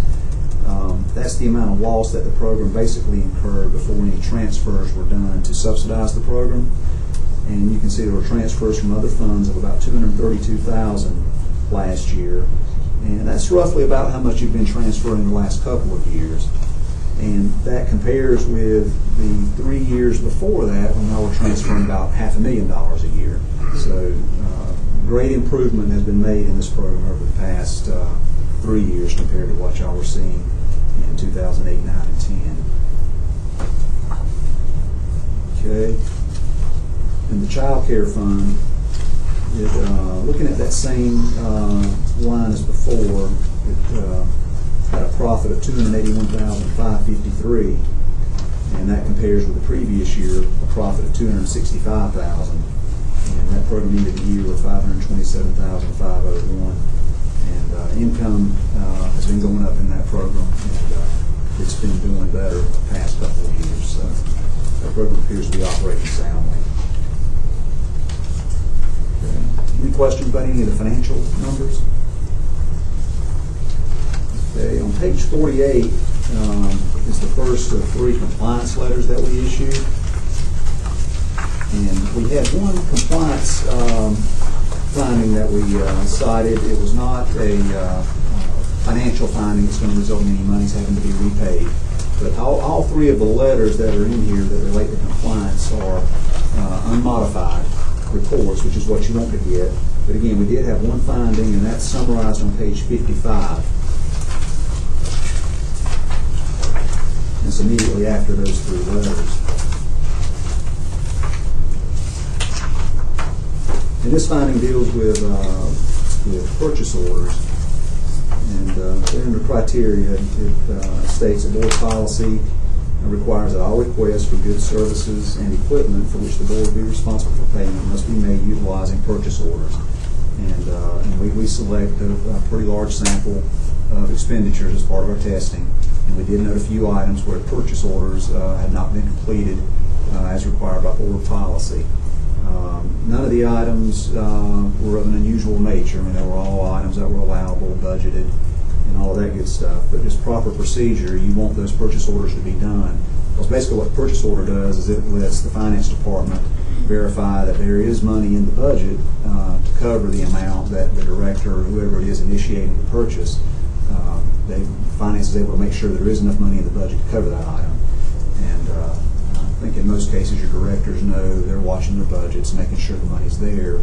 But in some cases, these purchase orders are not being done up front. So just need to stress to all those folks with a purchasing responsibility, let's follow the proper procedures that are outlined in board policy. Any questions on that item? And we issued one other letter with a few other internal control recommendations. It's a 2-page letter. It says cash receipts and disbursements in individual schools right in the middle in bold. Okay. Everyone got that? Okay. There's the first couple of bulleted items there under the individual schools comment. This deals with teachers not turning in money in a timely manner and not following proper internal control procedures. Same thing I think we've commented on in recent years. We just need to keep reiterating to those teachers and having the principals at the schools to provide encouragement that this needs to be done. This problem would be if when we go in to do the audit, we have trouble sometimes just verifying that money has been deposited because the proper procedures aren't being followed. We didn't note any issues where the money wasn't put in the bank, but we did have trouble actually tracing it in. Not being followed up the audit fees. So just need to reiterate that with all of the teachers in the district.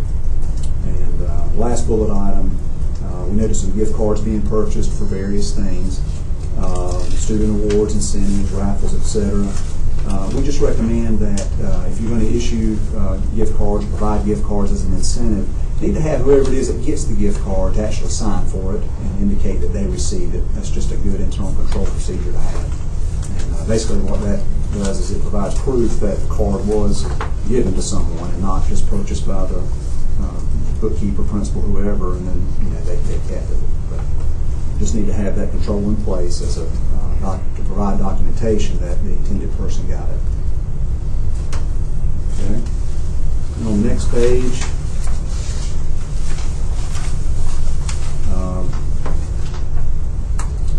last few years, we've cited that the controls over cash receipts in the transcript office could be improved. And in talking with Ms. Pittman, I think that they finally resolved that. They're going to have the cash receipts for any transcripts are now going to be collected in the finance department going forward. So hopefully this will be the last year we have this going on. But we did note that the monies were not being turned in like they ought to be. Not big dollars, but something that we noted. And then the last comment deals with contracted services. We noted that contracts that are being initiated in the district are not always being given to Ms. Pittman for her pre-audit approval. And any contracts that are initiated by the district have to have the pre-audit approval. That's state law. So we just recommend that, and just reiterate to all of the directors, any contracts have to go through Ms. Pittman's office and let her sign off on. And again, that's allowing her to verify the monies are in the budget and if everything looks okay. Anyone have any questions? That's all I plan to cover. Nana. I did have some concerns. I appreciate the hard work that you do, the hard work that our finance director does all the time, making sure that we're doing what we need to do. But I was concerned that the concerns that you have are not new ones, that they continue. I sent an email, but I didn't get a response. So I wanted to find out, related to the first page of this same letter, did you feel as if, I don't know if you can quantify it or not, that there were some improvements based on the strategy that was to have been implemented last year in terms of communication, what those directives and what those protocols are? Yeah. Was there an improvement? Maybe a little, but basically when we're evaluating whether or not to report these items to the board, we typically look and see how many instances of it were being noted, and obviously it was enough that we felt like it's not being addressed as it ought to be. So we're still seeing quite a bit of it. Okay. And the third bullet with the gift cards, obviously over the past few years it's become very popular. That's right. To give as a gift card. But were staff aware of this protocol before it was cited that they needed to get a signature? Was there They've been told that that's the procedure. Is that right? Okay. So, and I'm trying to balance kind of the big picture here, and obviously this is one of the roles that we play as board members is to monitor this type of thing, but a big part of our focus is around quality education and supporting our staff and students. So when I look at something like this, I have to balance that because obviously with the amount of funds that we receive as a district, there are millions of more dollars and projects to be accounted for. So I have to kind of balance how big of an issue this is, but it does concern me that through communication and direction and guidance that this continues to be a chronic issue. What was alarming, and I don't remember if this came up the last time, was that there were several $100s being held on to and not being deposited. So my final question would be, are staff in some way challenged to get those tasks done and follow the protocol, in light of everything else that they may have to do in the course of a day or in the course of an hour? Is it reasonable what we're requiring of them to do? For instance, the teacher holding on to, monies all day without finally getting them to the office, in the course of his or her day, is it something that can be managed? Or, you see what I'm saying? So I guess I'm looking to leadership or whomever, because is it reasonable for us to require this of them, and are we somehow supporting them logistically so that It's they can very reasonable. get the it is. Okay. Sure, that may happen. Sure. So then I would emphasize that this is important, and I really don't want to see this come back to us again. So because it's money, and we don't have any money. So, you know, but, so I'll just end with that. So I appreciate, I needed that insight. That is it reasonable? Yeah. We audit a lot of districts. I mean, we see these items a good bit, and again, we kind of have to gauge how much of it are we seeing, how many different schools is it going on at, if we decide to report it as a finding. And it's a finding that in other places at Bannock, it does constantly come up. It does. Constantly stay at time. It happens a lot.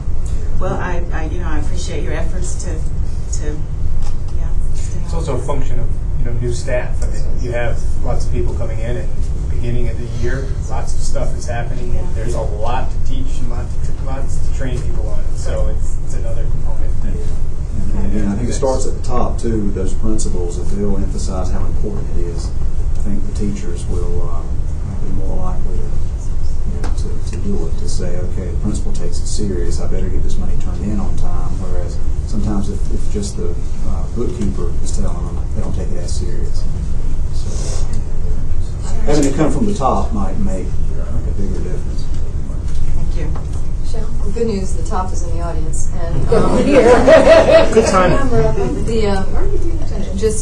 was going to ask in terms of the turnover, it's hard to think about this Atkins report without considering why this may still be an issue, and if there are ways, with all the innovation that she has with trying to deal with supporting our new teachers and things like that, across the board, and talking about all new staff, perhaps there are going to be certain things that could be highlighted in a way that's more digestible. And since this one, as Annette has definitely emphasized, keeps coming up, I think it's important to keep this as one that's highlighted.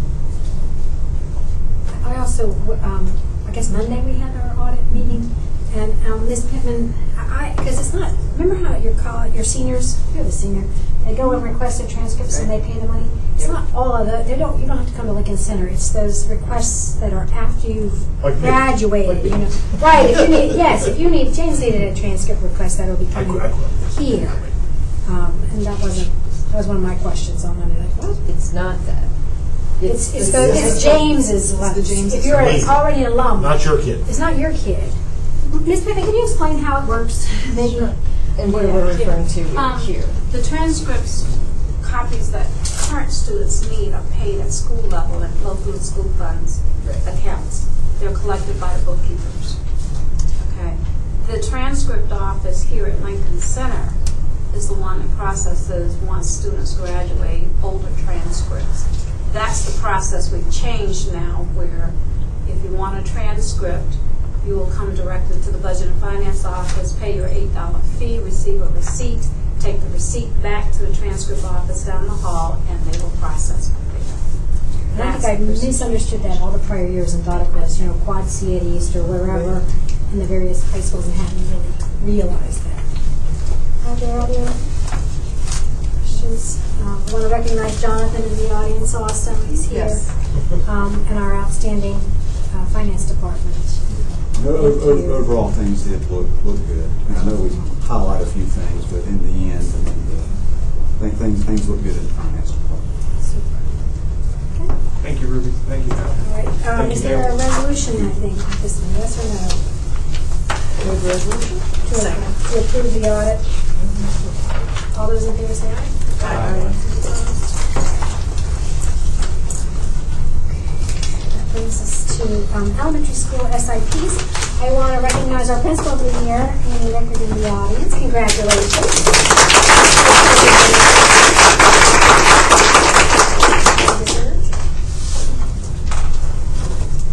Good evening. Tonight we're bringing forward for discussion the school improvement plans for the 2013-15 school years. They're new SIPs, totally different from what we've done in the past, because they align with the district's new long-range plan and its instructional focus. That is something that's much more reinforced than what we've had in past years. The schools were to define a few school actions and develop related implementation steps that aligned with each of the district goals that apply to what happens at the building level. And for goal number 1, each school was also to establish 2 student learning growth goals. SIP requirements and the planning timelines are detailed in the abstract that you have. I don't want to go through those. There are some state requirements that must be in the school improvement plan. They're also delineated in there too. I just, wanted to speak a little bit about the process, which I've done and which you have in front of you. And this is similar for the elementary, the middle, and the high. The principals are all here, at least at the elementary level. I haven't been able to look behind me yet, to answer any questions that you have about those specific plans. If you have any questions regarding the process, I'm here to take those. And thank you. And first, I would like to call on Deborah Stenger to do a little review, because Andrew's our new board member, about the safety plans and what we're covering tonight and not covering tonight. Closed session or possession. Right. Well, so the school. I didn't know it wasn't here. I'm sorry. School improvement plan statute was amended, so effective with the 13-14 school year, the safety components of the plans need to be reviewed by the board in closed session prior to approval of this entire plan. And so that's why they're just on for discussion tonight rather than approval. The approval will come after the board has had an opportunity to review the safety components in closed session and make findings on those. And then the plans themselves as an entirety will come back for approval. And so what that translates to is tonight, don't ask any questions about the safety issues here. Right. We'll do that. We're going to have that probably at our next meeting during closed session. But administration needs more time to investigate, see exactly what should this look like or not look like this, to communicate with principals on just the bigger picture.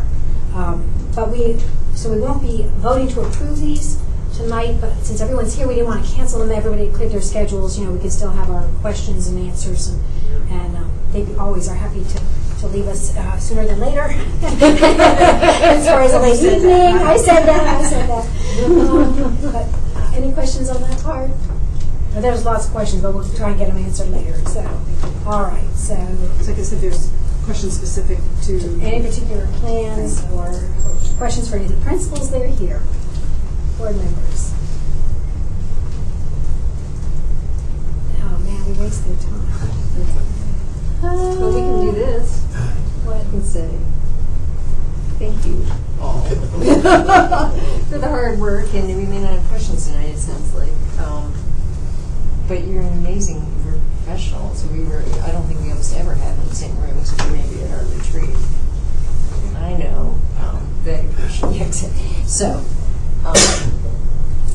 we depend on you. You are where the rubber meets the road for the work and the things that we think about and do. And so your work is incredibly appreciated.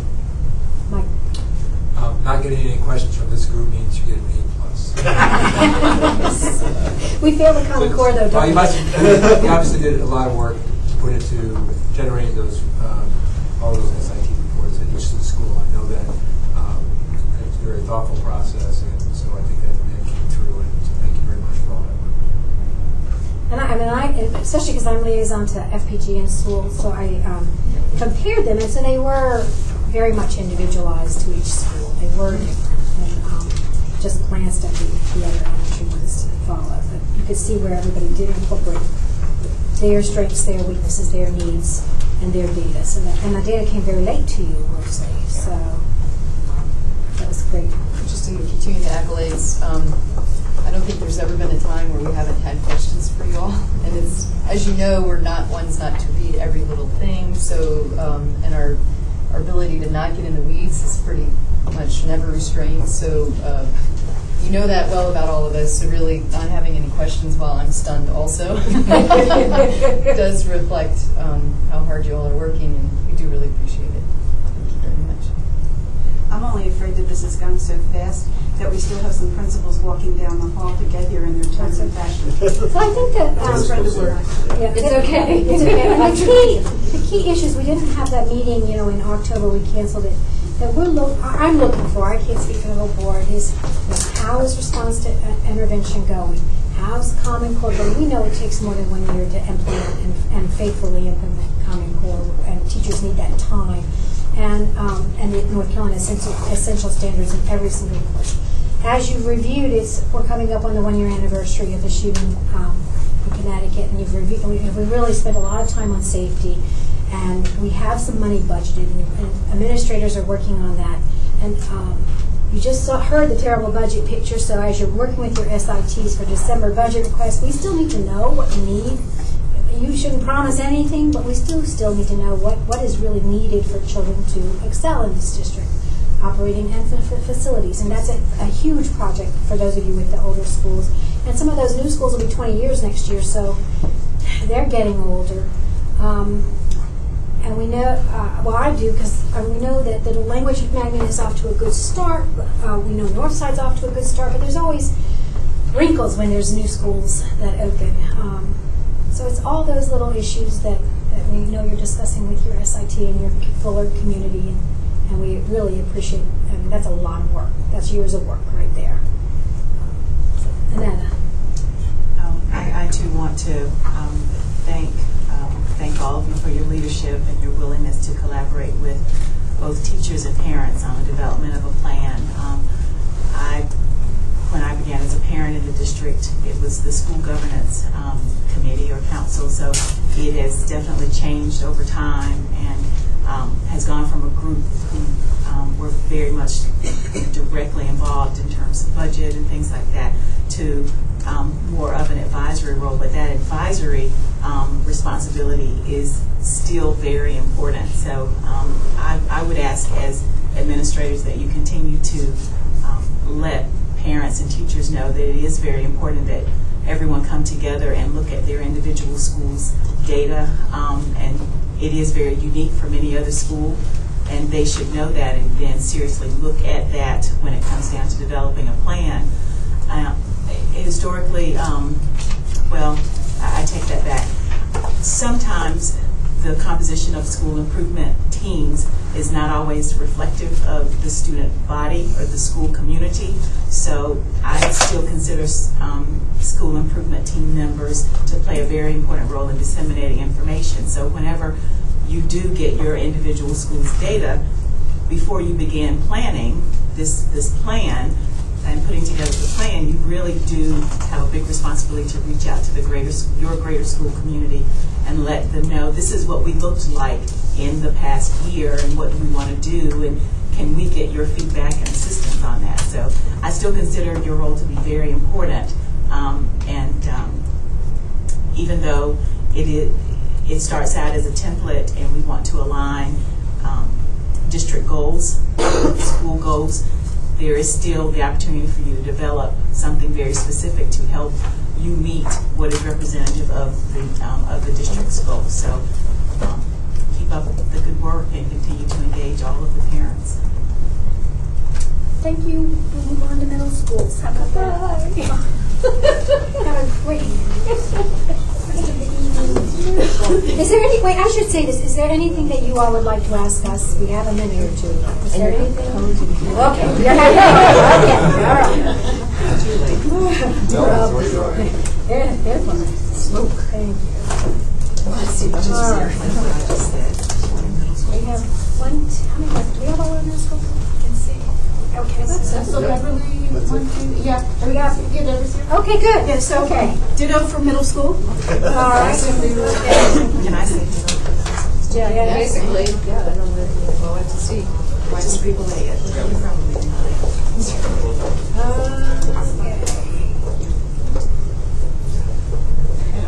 Everybody knows everybody? Sometimes, why don't we do some introductions? Because sometimes people are shy and they don't want to admit that they don't know, particularly the assistant principals or the board members. We have a new board member. Beverly, come on up. Beverly. I know you're there. Phil Holmes from Smith. Jonathan Enns from Phillips. Beverly Rudolph is from Colbert. And Deborah Scott's from McDougal. All right. Yay team. So you're feeling kind of crowded, huh? According to the numbers opening school report, it's kind of crowded. Yeah. Smith is really in there. Board members, anything else? Only 5.5 years. We'll try to get this improved. You've been saying that for the last 10 years. Well, maybe some Culver's older, getting more space. and maybe some other older school getting That's happening in 1 year. Space. Who knows? ask a question, because I know Smith piloted, so PBIS is going well. But Phillips was just starting when you started, the year before. It had really, I mean, they've been trying it, but they haven't really done it. So how's that going at Very well. Phillips? What kind of things are you doing? Well, it's little things. I mean, the kids appreciate what, and I think every school has some fashion of what we call the SOAR buck, which is an incentive for the students, and they've really bought into it. We tend to joke around a bit because they take it so seriously that they hoard the cash. So you'll see it on the black market being traded for. It's really, but I mean, we jest about it, but I mean, they've really bought into it, and one of the common things is they run out, which is a good thing. That means that the teachers are doling it out, and the kids, I mean, when the kids exhibit good behaviors or exemplary behaviors, and then all of a sudden the kids are saying, well, we're not getting them anymore because we constantly run out. So it's doing very well. At Colbert too, and at McDougal. McDougal is exemplar, highest in the state this year. Super. Great. Culver's just started. When I got to Culbert, there was not a PBIS. So we are in basically year 2 of implementation, and we have a really strong PBIS team, and we're doing both. Cougar Cash is what we do, but we're also we hand out tickets to teachers and staff that we catch being good, and then if we pull their name at the end of the week, we do their lunch duty or their morning duty, or sometimes we'll buy them lunch if they want to do that for merits or that sort of thing. So we're really trying to, we're very much in the beginning, and we're going very slow so that we do it well and not too fast. So we're about a year and a half in. I'd say the one spin-off, just to add one thing, very similar to what Mr. Rudolph just indicated. We do something at the monthly staff meetings for the staff members, especially during a time, when the climate might not be as conducive for this business. But we offer that opportunity for staff to recognize each other, and that's taken off. They do a great job with that.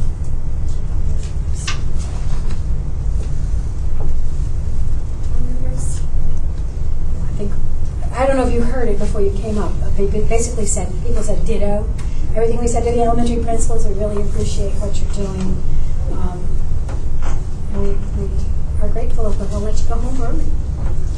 We're sorry, it's almost sorry you made a trip, but. No, thank you for all your support. Thank you. Good. I appreciate it greatly. It's time to hear the budget and the audit. There you go. You guys have all the information you need.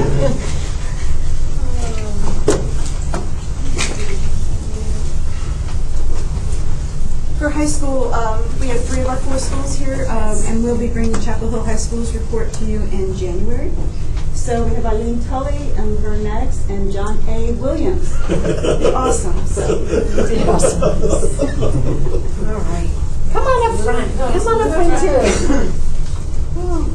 And I do know Chapel Hill High approved, the faculty approved it yesterday, as I told on. And not officially, right? Okay, members.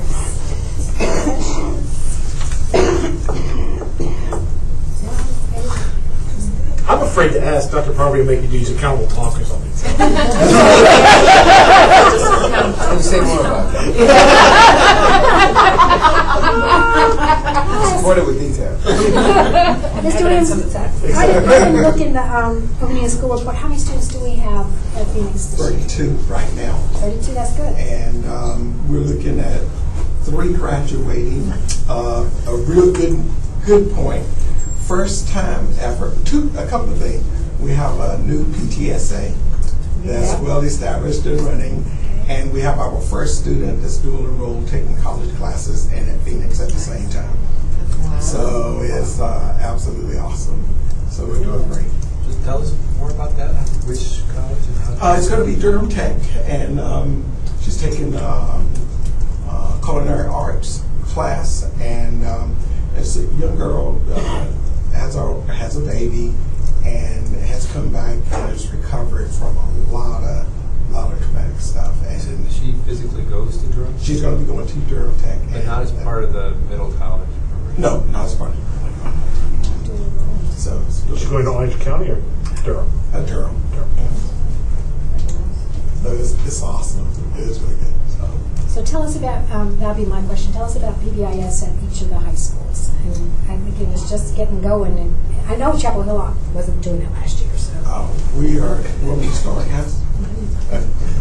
Since I was talking, let's loosen up now. Already. No. And you saw how short the other. Thanks, I needed the reminder. PBIS, we have really focused our PBIS program with our character development program. Is very active.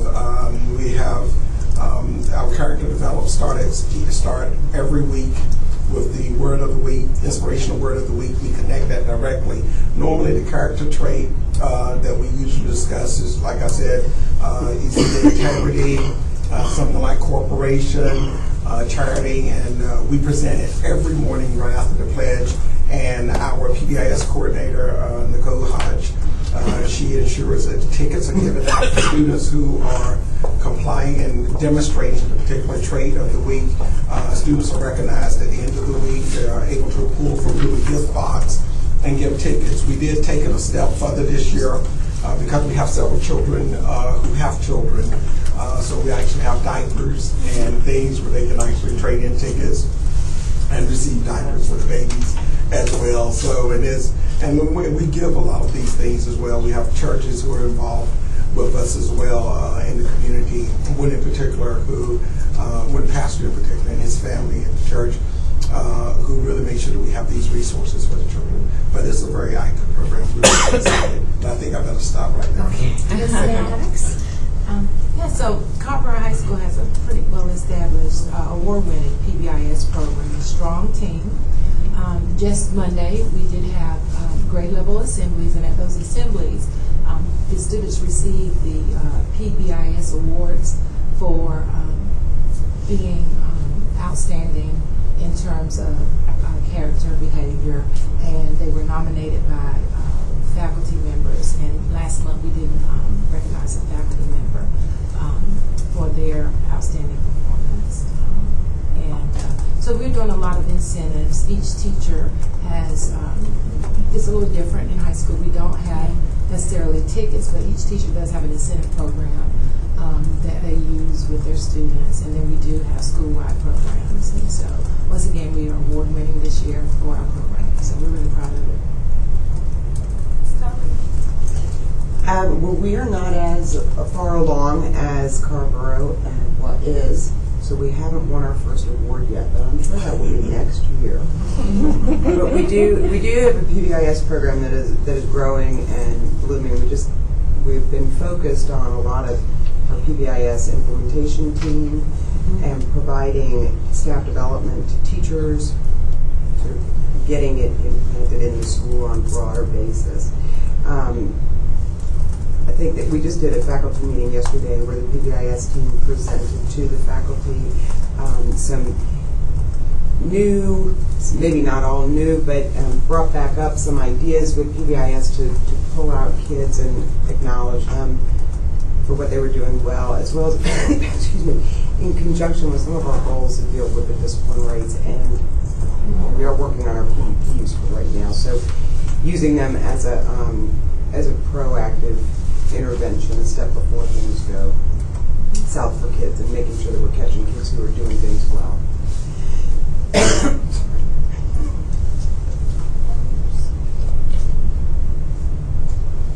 All right, what do you want to tell us? Come on. Anything? How many kids are at Carrboro High? You're way up there, aren't you? 901. Oh, 901. That we thought it might be 932. We started there, but we're at 901. What'd you do with people? I mean, because they went to Jonesboro? No. No, just the normal fluctuations. Okay. I thought they were coming in. Okay. They're all like Glenwood. It's still a lot. I don't want to get you the extra allocation. It's supposed to get us the extra allocation of the guidance counselor. Oh, Mr. Kelly.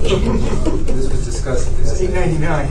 Well, then that means they're eligible. He was going to say 902. 902. It's fudging. Okay. Well, we really do appreciate that you and your staff are accommodating those kids that we didn't have to redistrict kids that had already started high school. And we knew it would be another year of high numbers.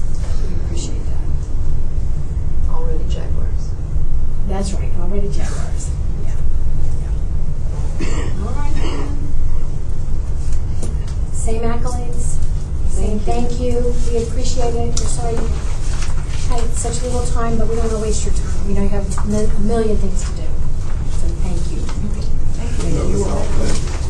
We'll be looking for the graduation notice. Yes. Oh, yes. Date. Is that because So of we're going to do it on our graduation? calendars. I'll bring my tissue box. Shall Can I ask a question about the hospital school? Sure. Will that be, it's fine if it's not in the past, and I realize we have an interim, so is that sort of how you're handling it this year? It's not in your notebook? It is in my notebook. I Okay. just know Miss Mack isn't here, which is fine. Obviously, we're just telling everybody how great they are. I just know the hospital school in particular is I think in it's more because transition. they have an interim, And so it's just an opportunity to verify, are they doing all right? And as their liaison, Actually, I very just- fortunate. It's been fun to save one. Yeah, just a little. Ms. Mack. With regard to their school improvement plan, obviously it's very, very different from the Absolutely. standard. Yep. And last year, when Dr. Lepland was there, they did a total revision of the plan. So what Ms. Mack has done this year is taken that plan and just moved it forward a little bit. So it's really not significantly different, other than just moving it forward. I just want to make sure, since she's not here, and you guys would know best, are they getting what they need since we're in that sort of a transition mode? Okay. Thank you, Ms. Maynard. Next. I'm up again. Oh, you're up again. Let's go ahead and move on to the next item. Ms. Martin and I are up again, but I'm our speaker tonight. Okay. So we have several course recommendations for you to consider this evening. And these course recommendations would go into effect for the 14-15 registration cycle. You have, the course recommendations were developed by the curriculum coordinators with content teachers who taught those particular courses or who would be teaching them. They were then reviewed by principals and the curriculum management team, and we got some good feedback from those folks. You do have several removals in this little packet, and they are for courses that have not met for several years or courses that are being replaced by state mandates that are coming forward. We have some new courses and their state requirements or College Board AP program requirements. I will say that there is one error in your report, and it is a good error. It is the one that goes along with Spanish language arts 6, 7, and 8. There's an $18,000 budget attached to that. That's wrong. It should be zero. Okay, that was for another thing that we'll probably ask for in 2 months.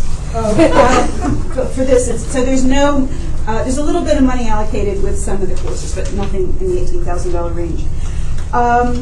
We do have coordinators here. Some coordinators here are to answer any questions that you have. I think those that are in here, Ms. Martin and I can probably manage this for you.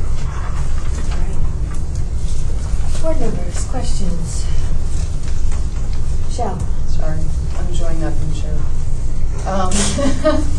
There are a couple of questions I have. Number one is, in the past, and maybe I'm more sensitive to this, having tried to go over liaison and stuff for board liaison, there's been a portion of this process that involved the curriculum committee for essential standards, or some curriculum committee meeting. Curriculum management team. And there used to be a board person and someone involved. Like when I first got on the board, it was in the fall, it was all day. Greg McElveen. Yeah, so in this process that you're talking about, was that one He of would those have been on the meetings? email list that would have gotten that and invited to the various meetings. So I guess, yes. No, that's fine. I just wanted to verify that you're still, because you mentioned sort of other parts of the process, and Yes. I might have missed it. I just wanted to clarify that there still is that meeting, and there still is a board need for a board liaison. But there is a need. Got I it. don't have one right now. That's right. We're going to work on that later. Yeah, okay. So that was my first question. The other is, look, there are two others. Looking at this, I was confused with, previously when we had world language presentation, I was under the impression that administration, starting in the fall of 2014, was changing from a semester 6th grade language course to offering 6th graders a year-long language course, because we realized that at least even administration was presenting how that didn't go along with the plan for world language education, et cetera. So I couldn't tell in this report, is this changing that? No, that is not here, and we're not anticipating that for next year. The coordination of course requirements, especially at the middle school where things are very tightly aligned with regard to how the schedule is built. The work that we're going to do on looking at the middle school and high school schedules, the middle school schedule in this part will drive what that's going to be. But I know there is a lot of discussion. Elaine Watson Grant has had a lot of discussion around that as well. We're not ready to move to that, but that's, I believe, the direction that will be coming forward. Because there might be a major, if there are changes in the overall schedule, we don't want to make some changes now and then have to redo them again. And that would, and once you make that a year-long class, then something else goes, something has to go away, obviously, unless you go to an AB model or a whole different model. So. But at the middle school, I thought the scheduling changes were at the high school level. No. Middle school. So I don't know the timeline. I guess we're studying it this year. So probably what I need is, and it doesn't necessarily have to be tonight, but I think this came up in other discussions, is really clarification of what your expectation is in terms of the timeline of that change, because when that world language report was given to us in the fall, or maybe it was August, I can't remember exactly. I don't think there was ever a date. The report said that it would be best to have a full year course. Correct. But I don't think there was a timeline attached to that. But it's been talked about for many years. I mean, Right. My very first meeting here was on the agenda. Right. There's a need to have it just for half a year, but there are several different models. And remember, if you had it every day all year, then you're going to have to give up some other courses. There are AB models where you can have it every other day for an entire year, which is probably a better model. But that would impact the other elective courses and change the whole schedule.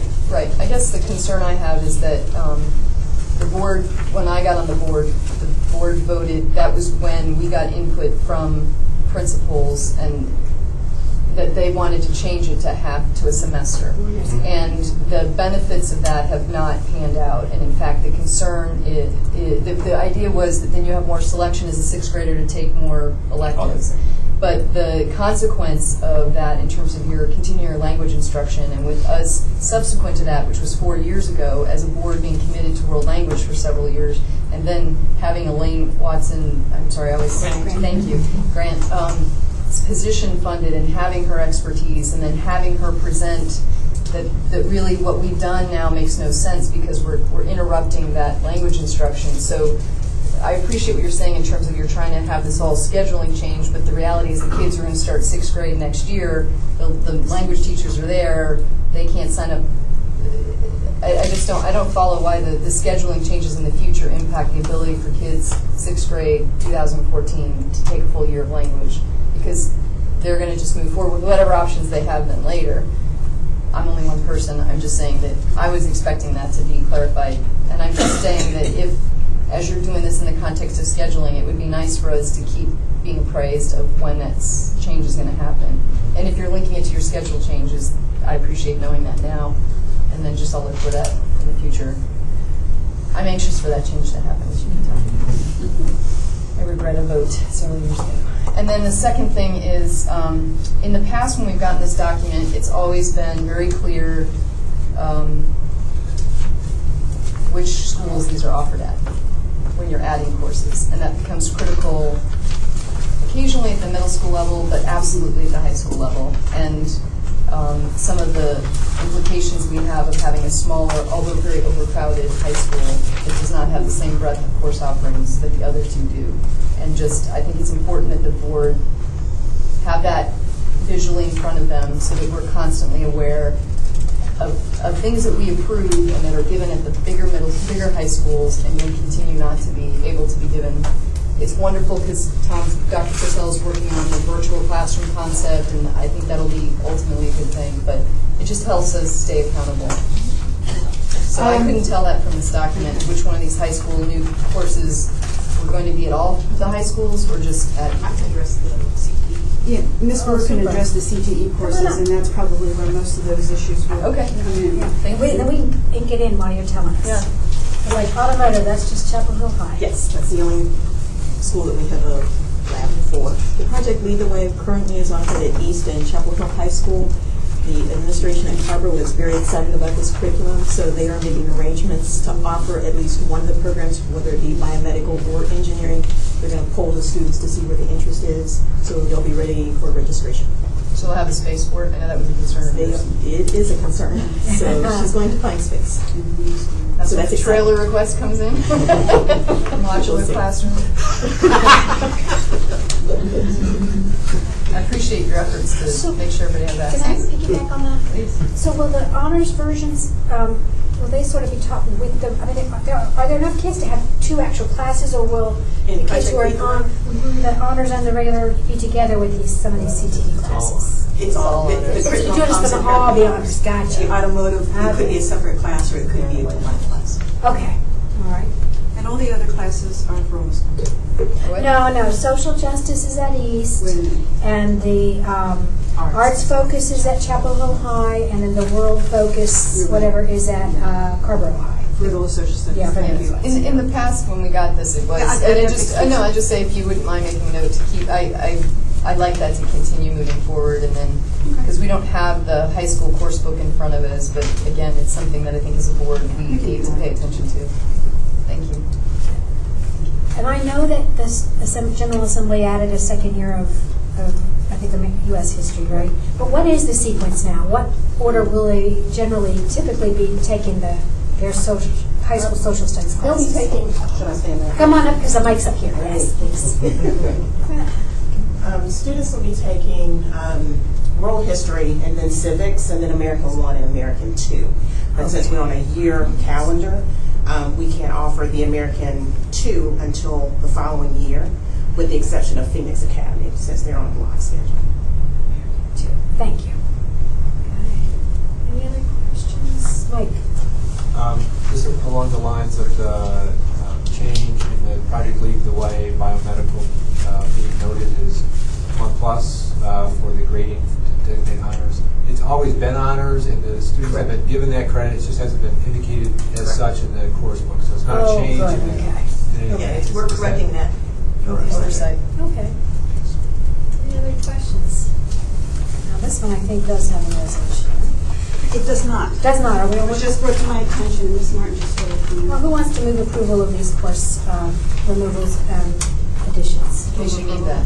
And a second? Second. Any other discussion? All in favor, say aye. Aye. Any opposed? Thank you very much. Spoiling me. All right. Raising the back, it's moving forward for technology. Okay, well, as you may recall, just 2 weeks ago, we had a cast of several of the members of our Technology Advisory Committee, and we spent a little over a half hour going over the plan. It's here for your approval, and I'm open to any comments. Move approval. Okay, is there a second? Second. Is there discussion? All those in favor say aye. Aye. Any opposed? That's approved 7-0. Thank you. Nothing like free teaching. Free teaching works. Good to be here anyway. Free teaching works. That's right. I like that the free teaching works. Free teaching works. Okay. Okay. It's like an upside down classroom. Now it's when, here's the pencils. Okay, good. So Mia, you're in charge, as the vice chair, filling out this, helping us fill out this form. As I help, Shell and I met Saturday and took a stab at it. Based on the input that we had, although I don't think we had anything from you, Mike, so you just sort of got assigned. So you need to review these. That was my input. Oh, okay. Shell. Just to clarify, we also thought it would be appropriate to change the Dual Language Advisory Council to something World Language Advisory Group, Yes, or we something changed the that's name. not just specific to dual language, so that you can encompass whatever you're Whatever the world changing language needs things are. Andrew, you have a question? I was maybe say foreign language, but that would. Yeah, usually the dual and world. Yeah, they use the whatever. Yeah, let's say world. World. Typically, they're the world, but you're right. Whatever. Yeah. We also looked at it to see if any of these needed to go away. Has anybody found that any of these needed to go away, that they're not meeting? Or if administration has any suggestions about that. Yeah. Annette, have you been going to the Carrboro Rights Park? Well, they didn't see a share that actually was appointed as well by the alderman, I think you said, emailed. There is an update to that. Moving forward, historically they have not had a representative, so I think I brought that back to have that liaison representation, and they did appoint me, so it happened a few months after we made our December assignments, so it was not on the same schedule that we're currently on, but in talking with their staff advisor to that group, she's been in consultation with the alderman, and they determined that it's best to truly have it as a liaison role, where an appointment by the alderman is not required, and they will align that person coming on to the group in December, effective next December. So, because historically it is a 2-year term, so I'm starting the second year of my term, so I'll finish out with them, and then in December someone will roll on, but it won't take the procedural application to be approved by the alderman. That's great. Thank you for doing all that work. To align it. Okay, so who has conflicts? Who wants changes? Comments? I just have a question. Yeah. Can somebody give me a little more background on what the curriculum committee does? So I am, the coordinator for the curriculum management committee. We changed the name. It wasn't our policy. I actually don't know if that policy was approved because we had a lot of taking policy off of the agenda. But the curriculum management team approves courses, curriculum in the district. Right now it's really heavily involved in strategy 1.1, in which we're identifying a curriculum template for the district to be used across all content area.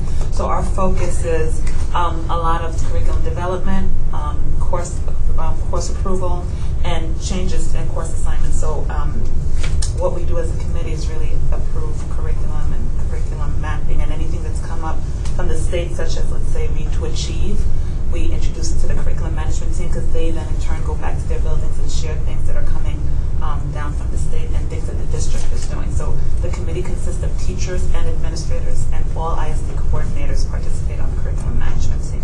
So how often do you meet? We meet, at this point we meet 4 times a year, but we're looking to meet more often next year. We're finding that there's a lot more for us to cover in terms of how we would like courses to be developed and curriculum written.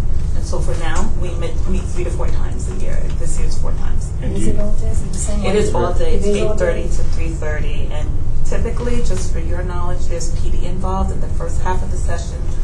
Typically, it's heavily around PD, a lot of reading, so that there's an understanding for what you're approving. And so, and then we share out in an electronic document the minutes and the notes. So the agenda is given out in advance, and any advanced reading is shared in advance of the meeting. There'll be reminders depending on how much reading is required. So the first half of the time we spend together is usually around PD. That's typically led by me. I don't know if because that's quite a bit. So I think as far as it is, I think the board representation will be more when it gets to this decision. So the decision about curriculum and as far as the PD, the curriculum management team is going through that, because we're using it's a new model. Understanding by design, and it's a whole model of how you plan curriculum. We can give you a 4-page article about it. Read it when you want. It's actually 14, but it's counted.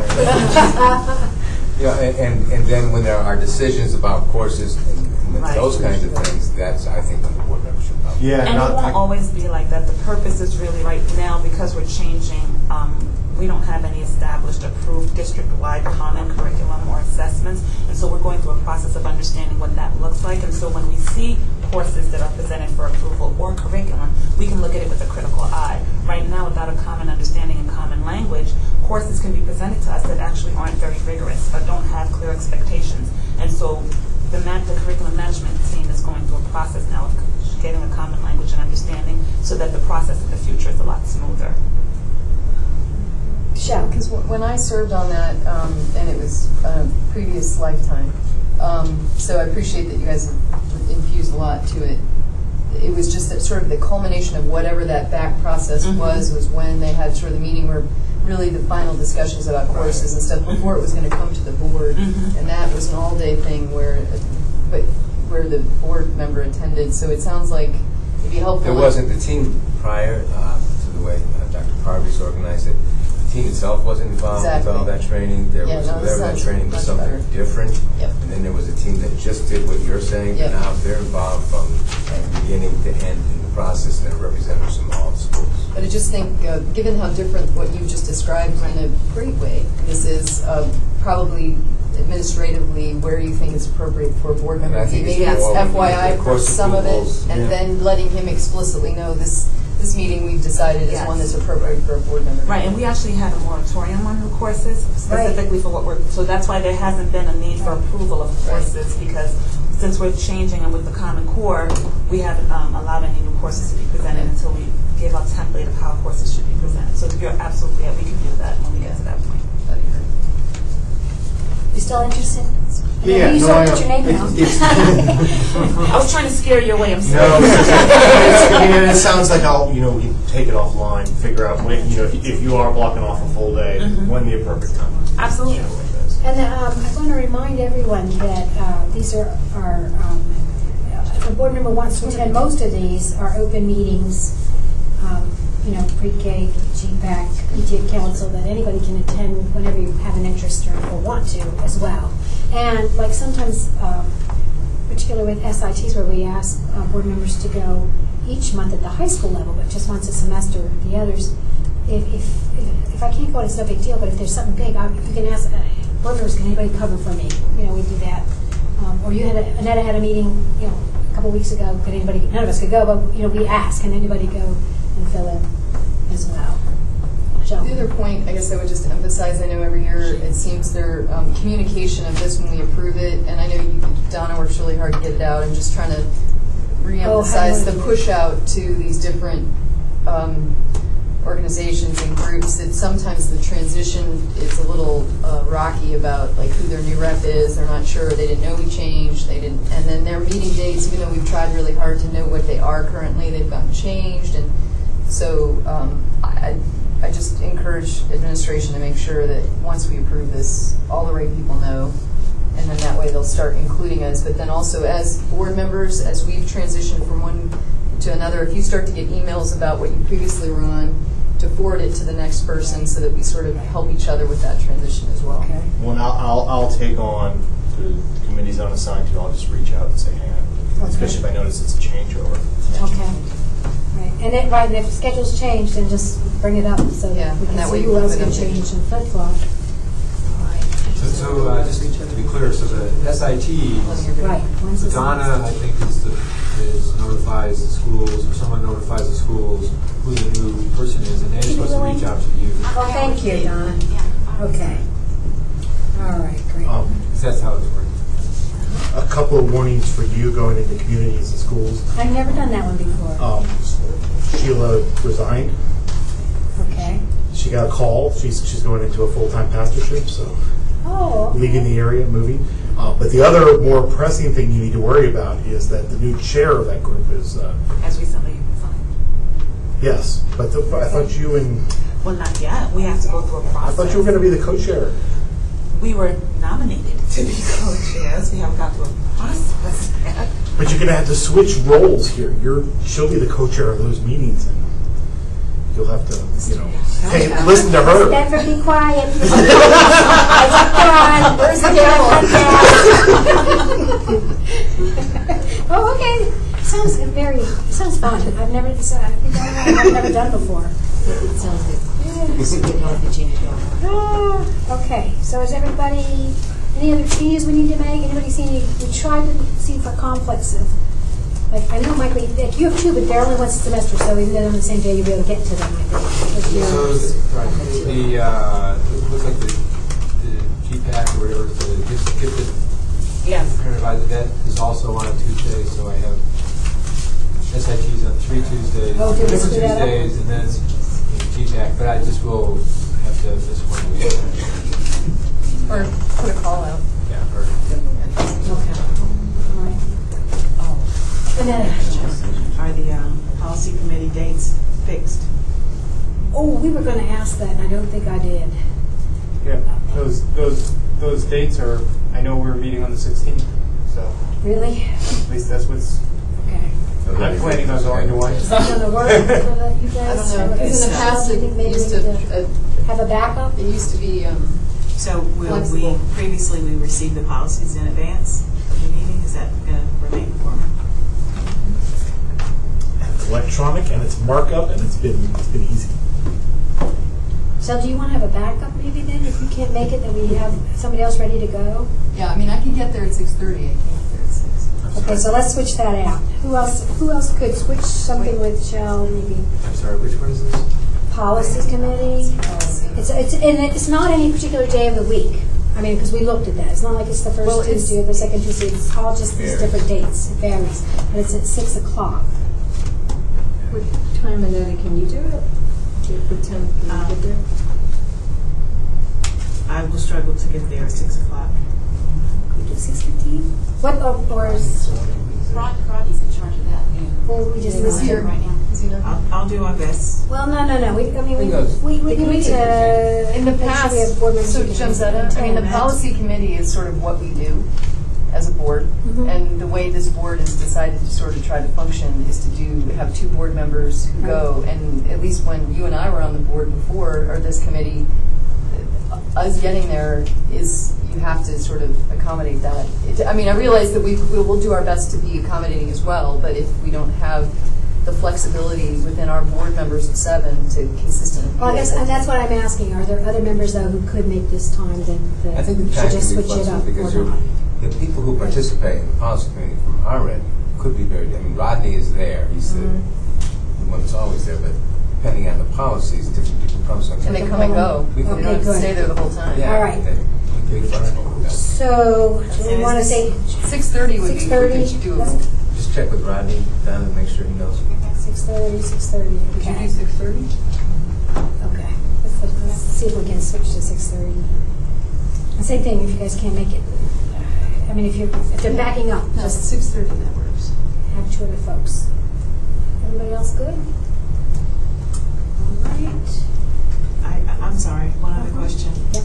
I know there was some discussion about the name of the Language Advisory Council. Yep. World language. But at this point, it says no meeting scheduled. Is that group being revitalized? So they met when we were going through the process of approving the dual language school, and so they haven't had to meet at this time, and so they can more meet as needed as opposed to regularly scheduled meetings. Okay. And will the focus still remain around dual language instruction? World language. So it is It could be switching. broader. Right. Okay. Right. And is it driven by any pressing issues? Or Yes. Is it I mean, not most really? likely Mandarin will be a pressing issue coming So up. that's So what it's based yes. on. Okay. But Mandarin might not remain dual language. It might become immersion. It might be, there's different options, and so we just want to be very general with the title. But we want you to know it can be very broad what you could be discussing, and the membership will change. We ran that one by Tom, so we're okay. Well, we're not surprising him. Any other questions? We good? All right. Nothing really changed. What do you mean? No, we didn't have to drop anything. And nothing, We didn't add anything. didn't drop new. anything and no personnel or change, no board members. We did Did you good. good? We did all right. We're good. All right. Well, There's I always a didn't change in have to 2 weeks. So I don't have to hand you notes. All right. So is there, anyone want to move approval of the resolution? So moved. Second? Second. All those in favor say aye. Aye. Any opposed? And we have our new license for the next year, in theory at least, yes. Okay. That brings us to sharing. I have one. On January 9th, we have board development with Ken for our meeting, and we need to pick some topics. He sent some suggestions. I'll just have to find it here. Here it is. That we can choose, or if anybody has any other preferred topics, just let us know. We can decide tonight. One possibility is legal issues related to student assignment, including use of race and use of socioeconomic status, and specifically a student's free or reduced lunch program status. And the second one is the Fourth Amendment. These are all constitutional law topics. Search and seizure. This topic could cover what is a search for purposes of the Fourth Amendment, when a school district can conduct searches based on reasonable suspicion, how the involvement of law enforcement may change the standards, and when a school district can conduct a search without reasonable suspicion, e.g. random testing of commercial motor vehicle operators. So those were Really dry, very dry. I like the first one better. But the first one, I think, wasn't there a Supreme Court case? I think it was a Supreme Court case this year that went this summer that changed some of it. Wayne County got a ruling that they might be able to use the freedom of use one. So let's do the first one, okay? You guys really want to keep talking about redistricting? No, we don't have to. But we should know because it's going to be inevitable. As we can't build schools the minute we hit South Limits. And I think, yeah, I mean, we can have a little bit of a conversation about whether what we did do versus in terms of the at-risk thing or whatever that versus the free and reduced. Well, he's advised us on that, but we need to know what's changed or not changed or what the law is. But what are some other topics, guys? You know, it's part of the premium package of legal services. Can I make a suggestion? Yes. If we don't have a topic right now that we need and we're excited to hear about or feel they need to hear about, maybe we should just not do it right now and then reserve our package. We can. We certainly can. And to when we need them. Is that over the course of a calendar year? Is that I think it's a school year, isn't it? Your contract? I don't know. Deborah, what's the contract? Is it a school year or a calendar year? Typically, it's July to. They're so good they'd honor it either way. If we ended up doubled up, we'd be all right. That they would. That sounds. I mean, that's all right. I mean, the only issue is the date then. So, I mean, I'm happy to have the 3 days now, but, you know, then if we use it later, you have to schedule it for everybody. We do get pretty crowded in April, May. But if God forbid we don't use it this year, I'm kind of okay with that. I mean, we know that if we have an issue, that Arlington Smith's going to be there for us. I mean, we don't want to just have a meeting just to have it. We really do. I also don't think we're experts in the law and that we can always learn more from our legal advisors, counterpoint, counterpoint. But that's fine. But we need just in time. We need legal advice. We need to know about law things. Okay. All right. But if Ken already has a PowerPoint prepared on the first topic, he just wants to send it. You know, actually, you guys have, when is that training? It's like February, March, right, with the North Carolina Schools Association, the conferences? So you might actually have better PowerPoints afterwards. I'm not sure. Many of us go to many of the different conferences and present, so I'm not sure which one of us is going. February. Everybody fine with just canceling that board member? Or we have and I don't know if we have time to do all the preliminary meetings with policy, but we have a number of policies. Remember, we had some meetings that we had so much public comment that we could we cancel some policies off. Yeah. We could have a meeting. A meeting and cover the policies. Keep it at like 90 minutes or something. Just do policy. Let's do that. We used to have one of those in the summer. Just knock them off. I mean, as long as you have We're the going to date. do it. We're going to do that. We have the date. Yeah, let's do that. There's a bunch of them that hold. We'll do policies. And some of them are matter of fact kinds of things, state things and all, that we've been able to take off the agenda so the agendas don't go so long. So they've been stockpiling. Right. That's good. You guys are meeting, on the 16th. So that'll be good. As long as those, that's fine. Really Let me check with Rodney and I'll get back to you this as soon as possible, but don't give up the date yet. There was some discussion about having a board development activity. Yes, we're going to do that in February during our planning conference. We did. Because in the past we've done it on the same date. We have substituted it. Well, no, we did it in conjunction with it. We might have. Mike is reminding Michelle. So I have something to share after this on this, but before this closes, I would like us to keep it still, unlike what Mike said or one of you guys said about getting rid of it altogether. We're not. Oh, no. Yeah. I mean, just keep that, preserve it, that we still, and remind us that we haven't used it a couple months towards the end of the year so that we could then really decide as nothing come up. And we have to keep, then as we're having our board meetings, if we hit a tough issue, okay, let's put it on the list for coverage. Okay, I'm seeing nodding heads on that one, so that's good. Michelle, you had sharing. I don't know if you wanted to share about the tech stuff. Yes, victory. I have a couple actually. Well, maybe this is not Yes, long. go ahead. Just quickly, I just handed somewhere in your pile of papers a short little article that a teacher at East Chapel High actually shared. So it's nice to see that our teachers are staying on top of things out of that utopia about the growth mindset and becoming core mass standards. So it's a quick little read, but it just reinforces kind of the stuff that we've been talking about, so I wanted to just share that with you. The other thing that at the February planning retreat, we hope to have, yes, if you go, then we'll have the technology ready to go for the board meeting. And we'll have the equipment. Andrew doesn't know what we're talking about yet. Well, it'll be all electronic, so Ray, what are we going to be issuing? Just a quick share on it. Sure. There's a component of Granicus. We use Granicus for our video. And there is an app that you can download, and it basically creates a paperless board meeting. It gives you the ability to have all of the board meeting materials in front of you. You can make, highlight policy, changes, circle things, put little sticky notes, all in electronic format, and it is private to you for you to have at the board meeting. You can look at those things. And these are iPads, right? These were the iPads. And so we know some of you might not want to do it on an iPad. You might want to do it on your. You can still use your computer. So we can do that. It is only an iPad app at this point.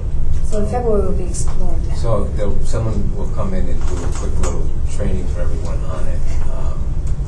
And then we'll have backup, because that was the other thing we talked about. We're all coming at it from very different levels. Right. And so those of us who, that's not a problem, fine, but we need a mechanism. And we also talked about each of us helping each other. But we would get the device, and then the idea is that is your device as a board member that you then give back to the district when we're done. Oh yeah, you'd be provided a device, and I think a really good plan would be, if we could possibly work this out, would be to give the device to you a couple of weeks ahead of time, so you can just play with it. And then when you come in for it's called iLegislate. You can go on YouTube and watch a little video about it, but it's pretty slick. Yay. So that was one share, and lastly, just quickly, for the most part, the vast majority of the comments on the focus dialogue were very positive. It's a difficult situation because you do have input from across the district. This was done in short order because we had an issue and we wanted to try a different format. So we've talked a lot about how to prep the individuals, but oftentimes with an issue that's very complicated, it's very hard to ask someone to volunteer to come to a meeting and then do 2 days worth of reading to get up to speed. So we're still tweaking it. I think the next time we'll probably do something like this would be around the budget, which I think will be around the standings. And it would be a great opportunity for all the schools to have a team there and to do it in a conversational kind of a way to get some feedback. But I think most people were very appreciative of the fact that we had this kind of initiative. We did have a number of people who were in the audience, so to speak, about 100 people in the audience, and then there were 55 who participated. But I think it's just another layer. It's not the only piece of decision making. It's another layer to help us make informed decisions. Hopefully, trying to broaden our scope and who we're listening to. We asked our principals to, as they appointed people, one from the CIT team, one from the PTA, and then to really try to appoint someone else who would represent the diversity that's in their school. And we need to be better at that still. But I think it's worth continuing to explore this particular option.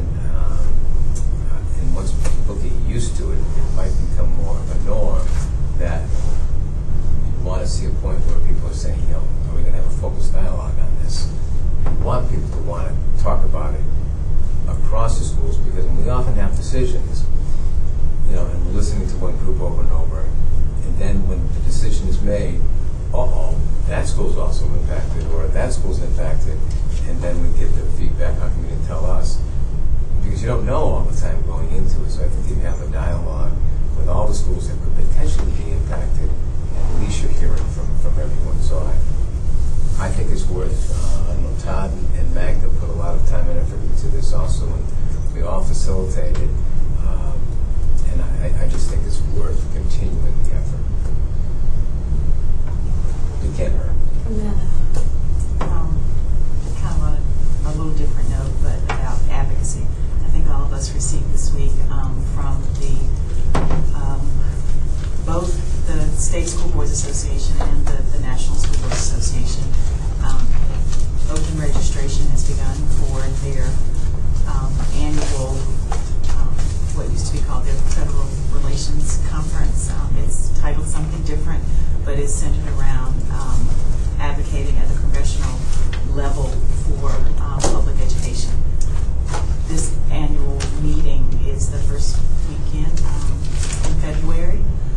I have participated in the past, and this year the format has changed a little bit, but it is centered around school boards from across the country advocating at the federal level for public education.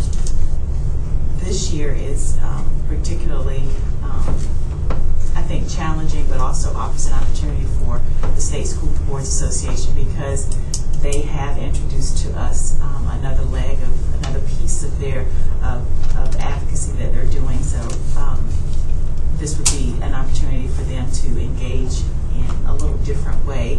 So I am considering attending, but am short the board development funds to attend. So I wanted to introduce that so that board members can consider who have not used their allocation to consider sharing some with me so that I can represent our school board there. So registration just opened for that. So there's still a little time, but it's probably aside from the national conference, it's rather expensive. Registration is right at $600, and they choose a hotel that is almost $270 a night. But I'm likely not to stay, so I'm more interested in funding the registration fees, and I'm about halfway there. I'm sorry, the location is? It's DC. Yes, it's travel down the hill by car, so it would be. I have one other, is there any other sharing?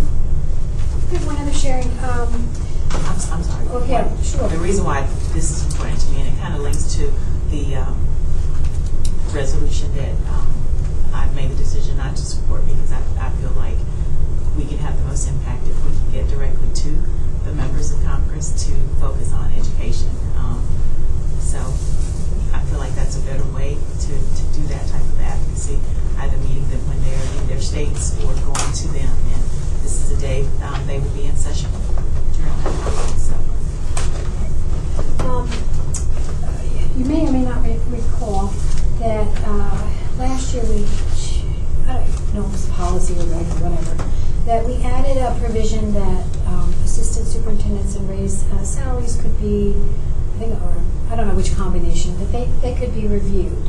And so I would like to have, we talked about it in shares, I would like to just basically not have all 7 board members there, but have a little board subcommittee of 3, and just, it can be any 3 of us, and have Donna just schedule some dates, and we can see whatever 3 are available to meet with the employee, and listen and hear and discuss. It's sort of the first time, so we'll have to work on, what sort of outcomes do we want or not want, or just how it would flow. But I want to just go ahead and get a date or however many dates we need set up, and just want to let you know you'll be getting the little, that calendar thing Donna does for when you can do it. And if anybody has a better way to do this, there was a request to just keep it small and not spend more everyone's time. informal way of More informal of allowing them to. It's voluntary. It's purely if that's what they want as an opportunity, but just to communicate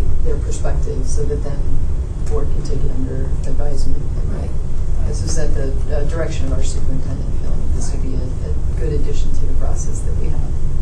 It'll be a closed session item, I believe. That's an evaluation. Eventually what it does, it's not evaluation. Not It's just evaluation. in their contract, there's a clause that says that the board will consider their salary on a yearly basis. So what is the definition of consider?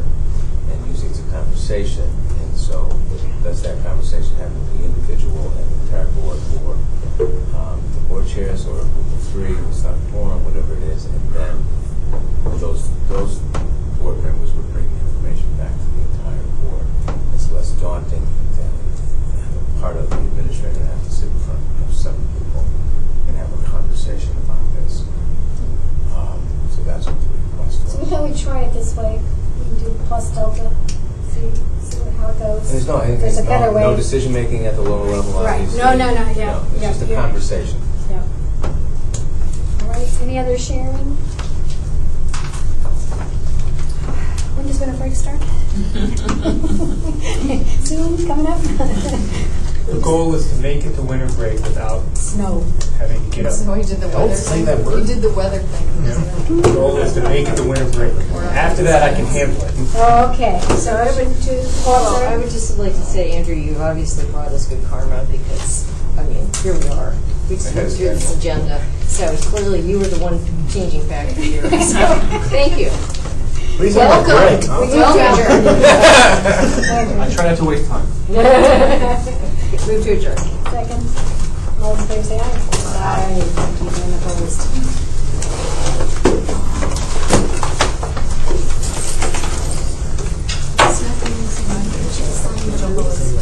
Yes, they've done it all.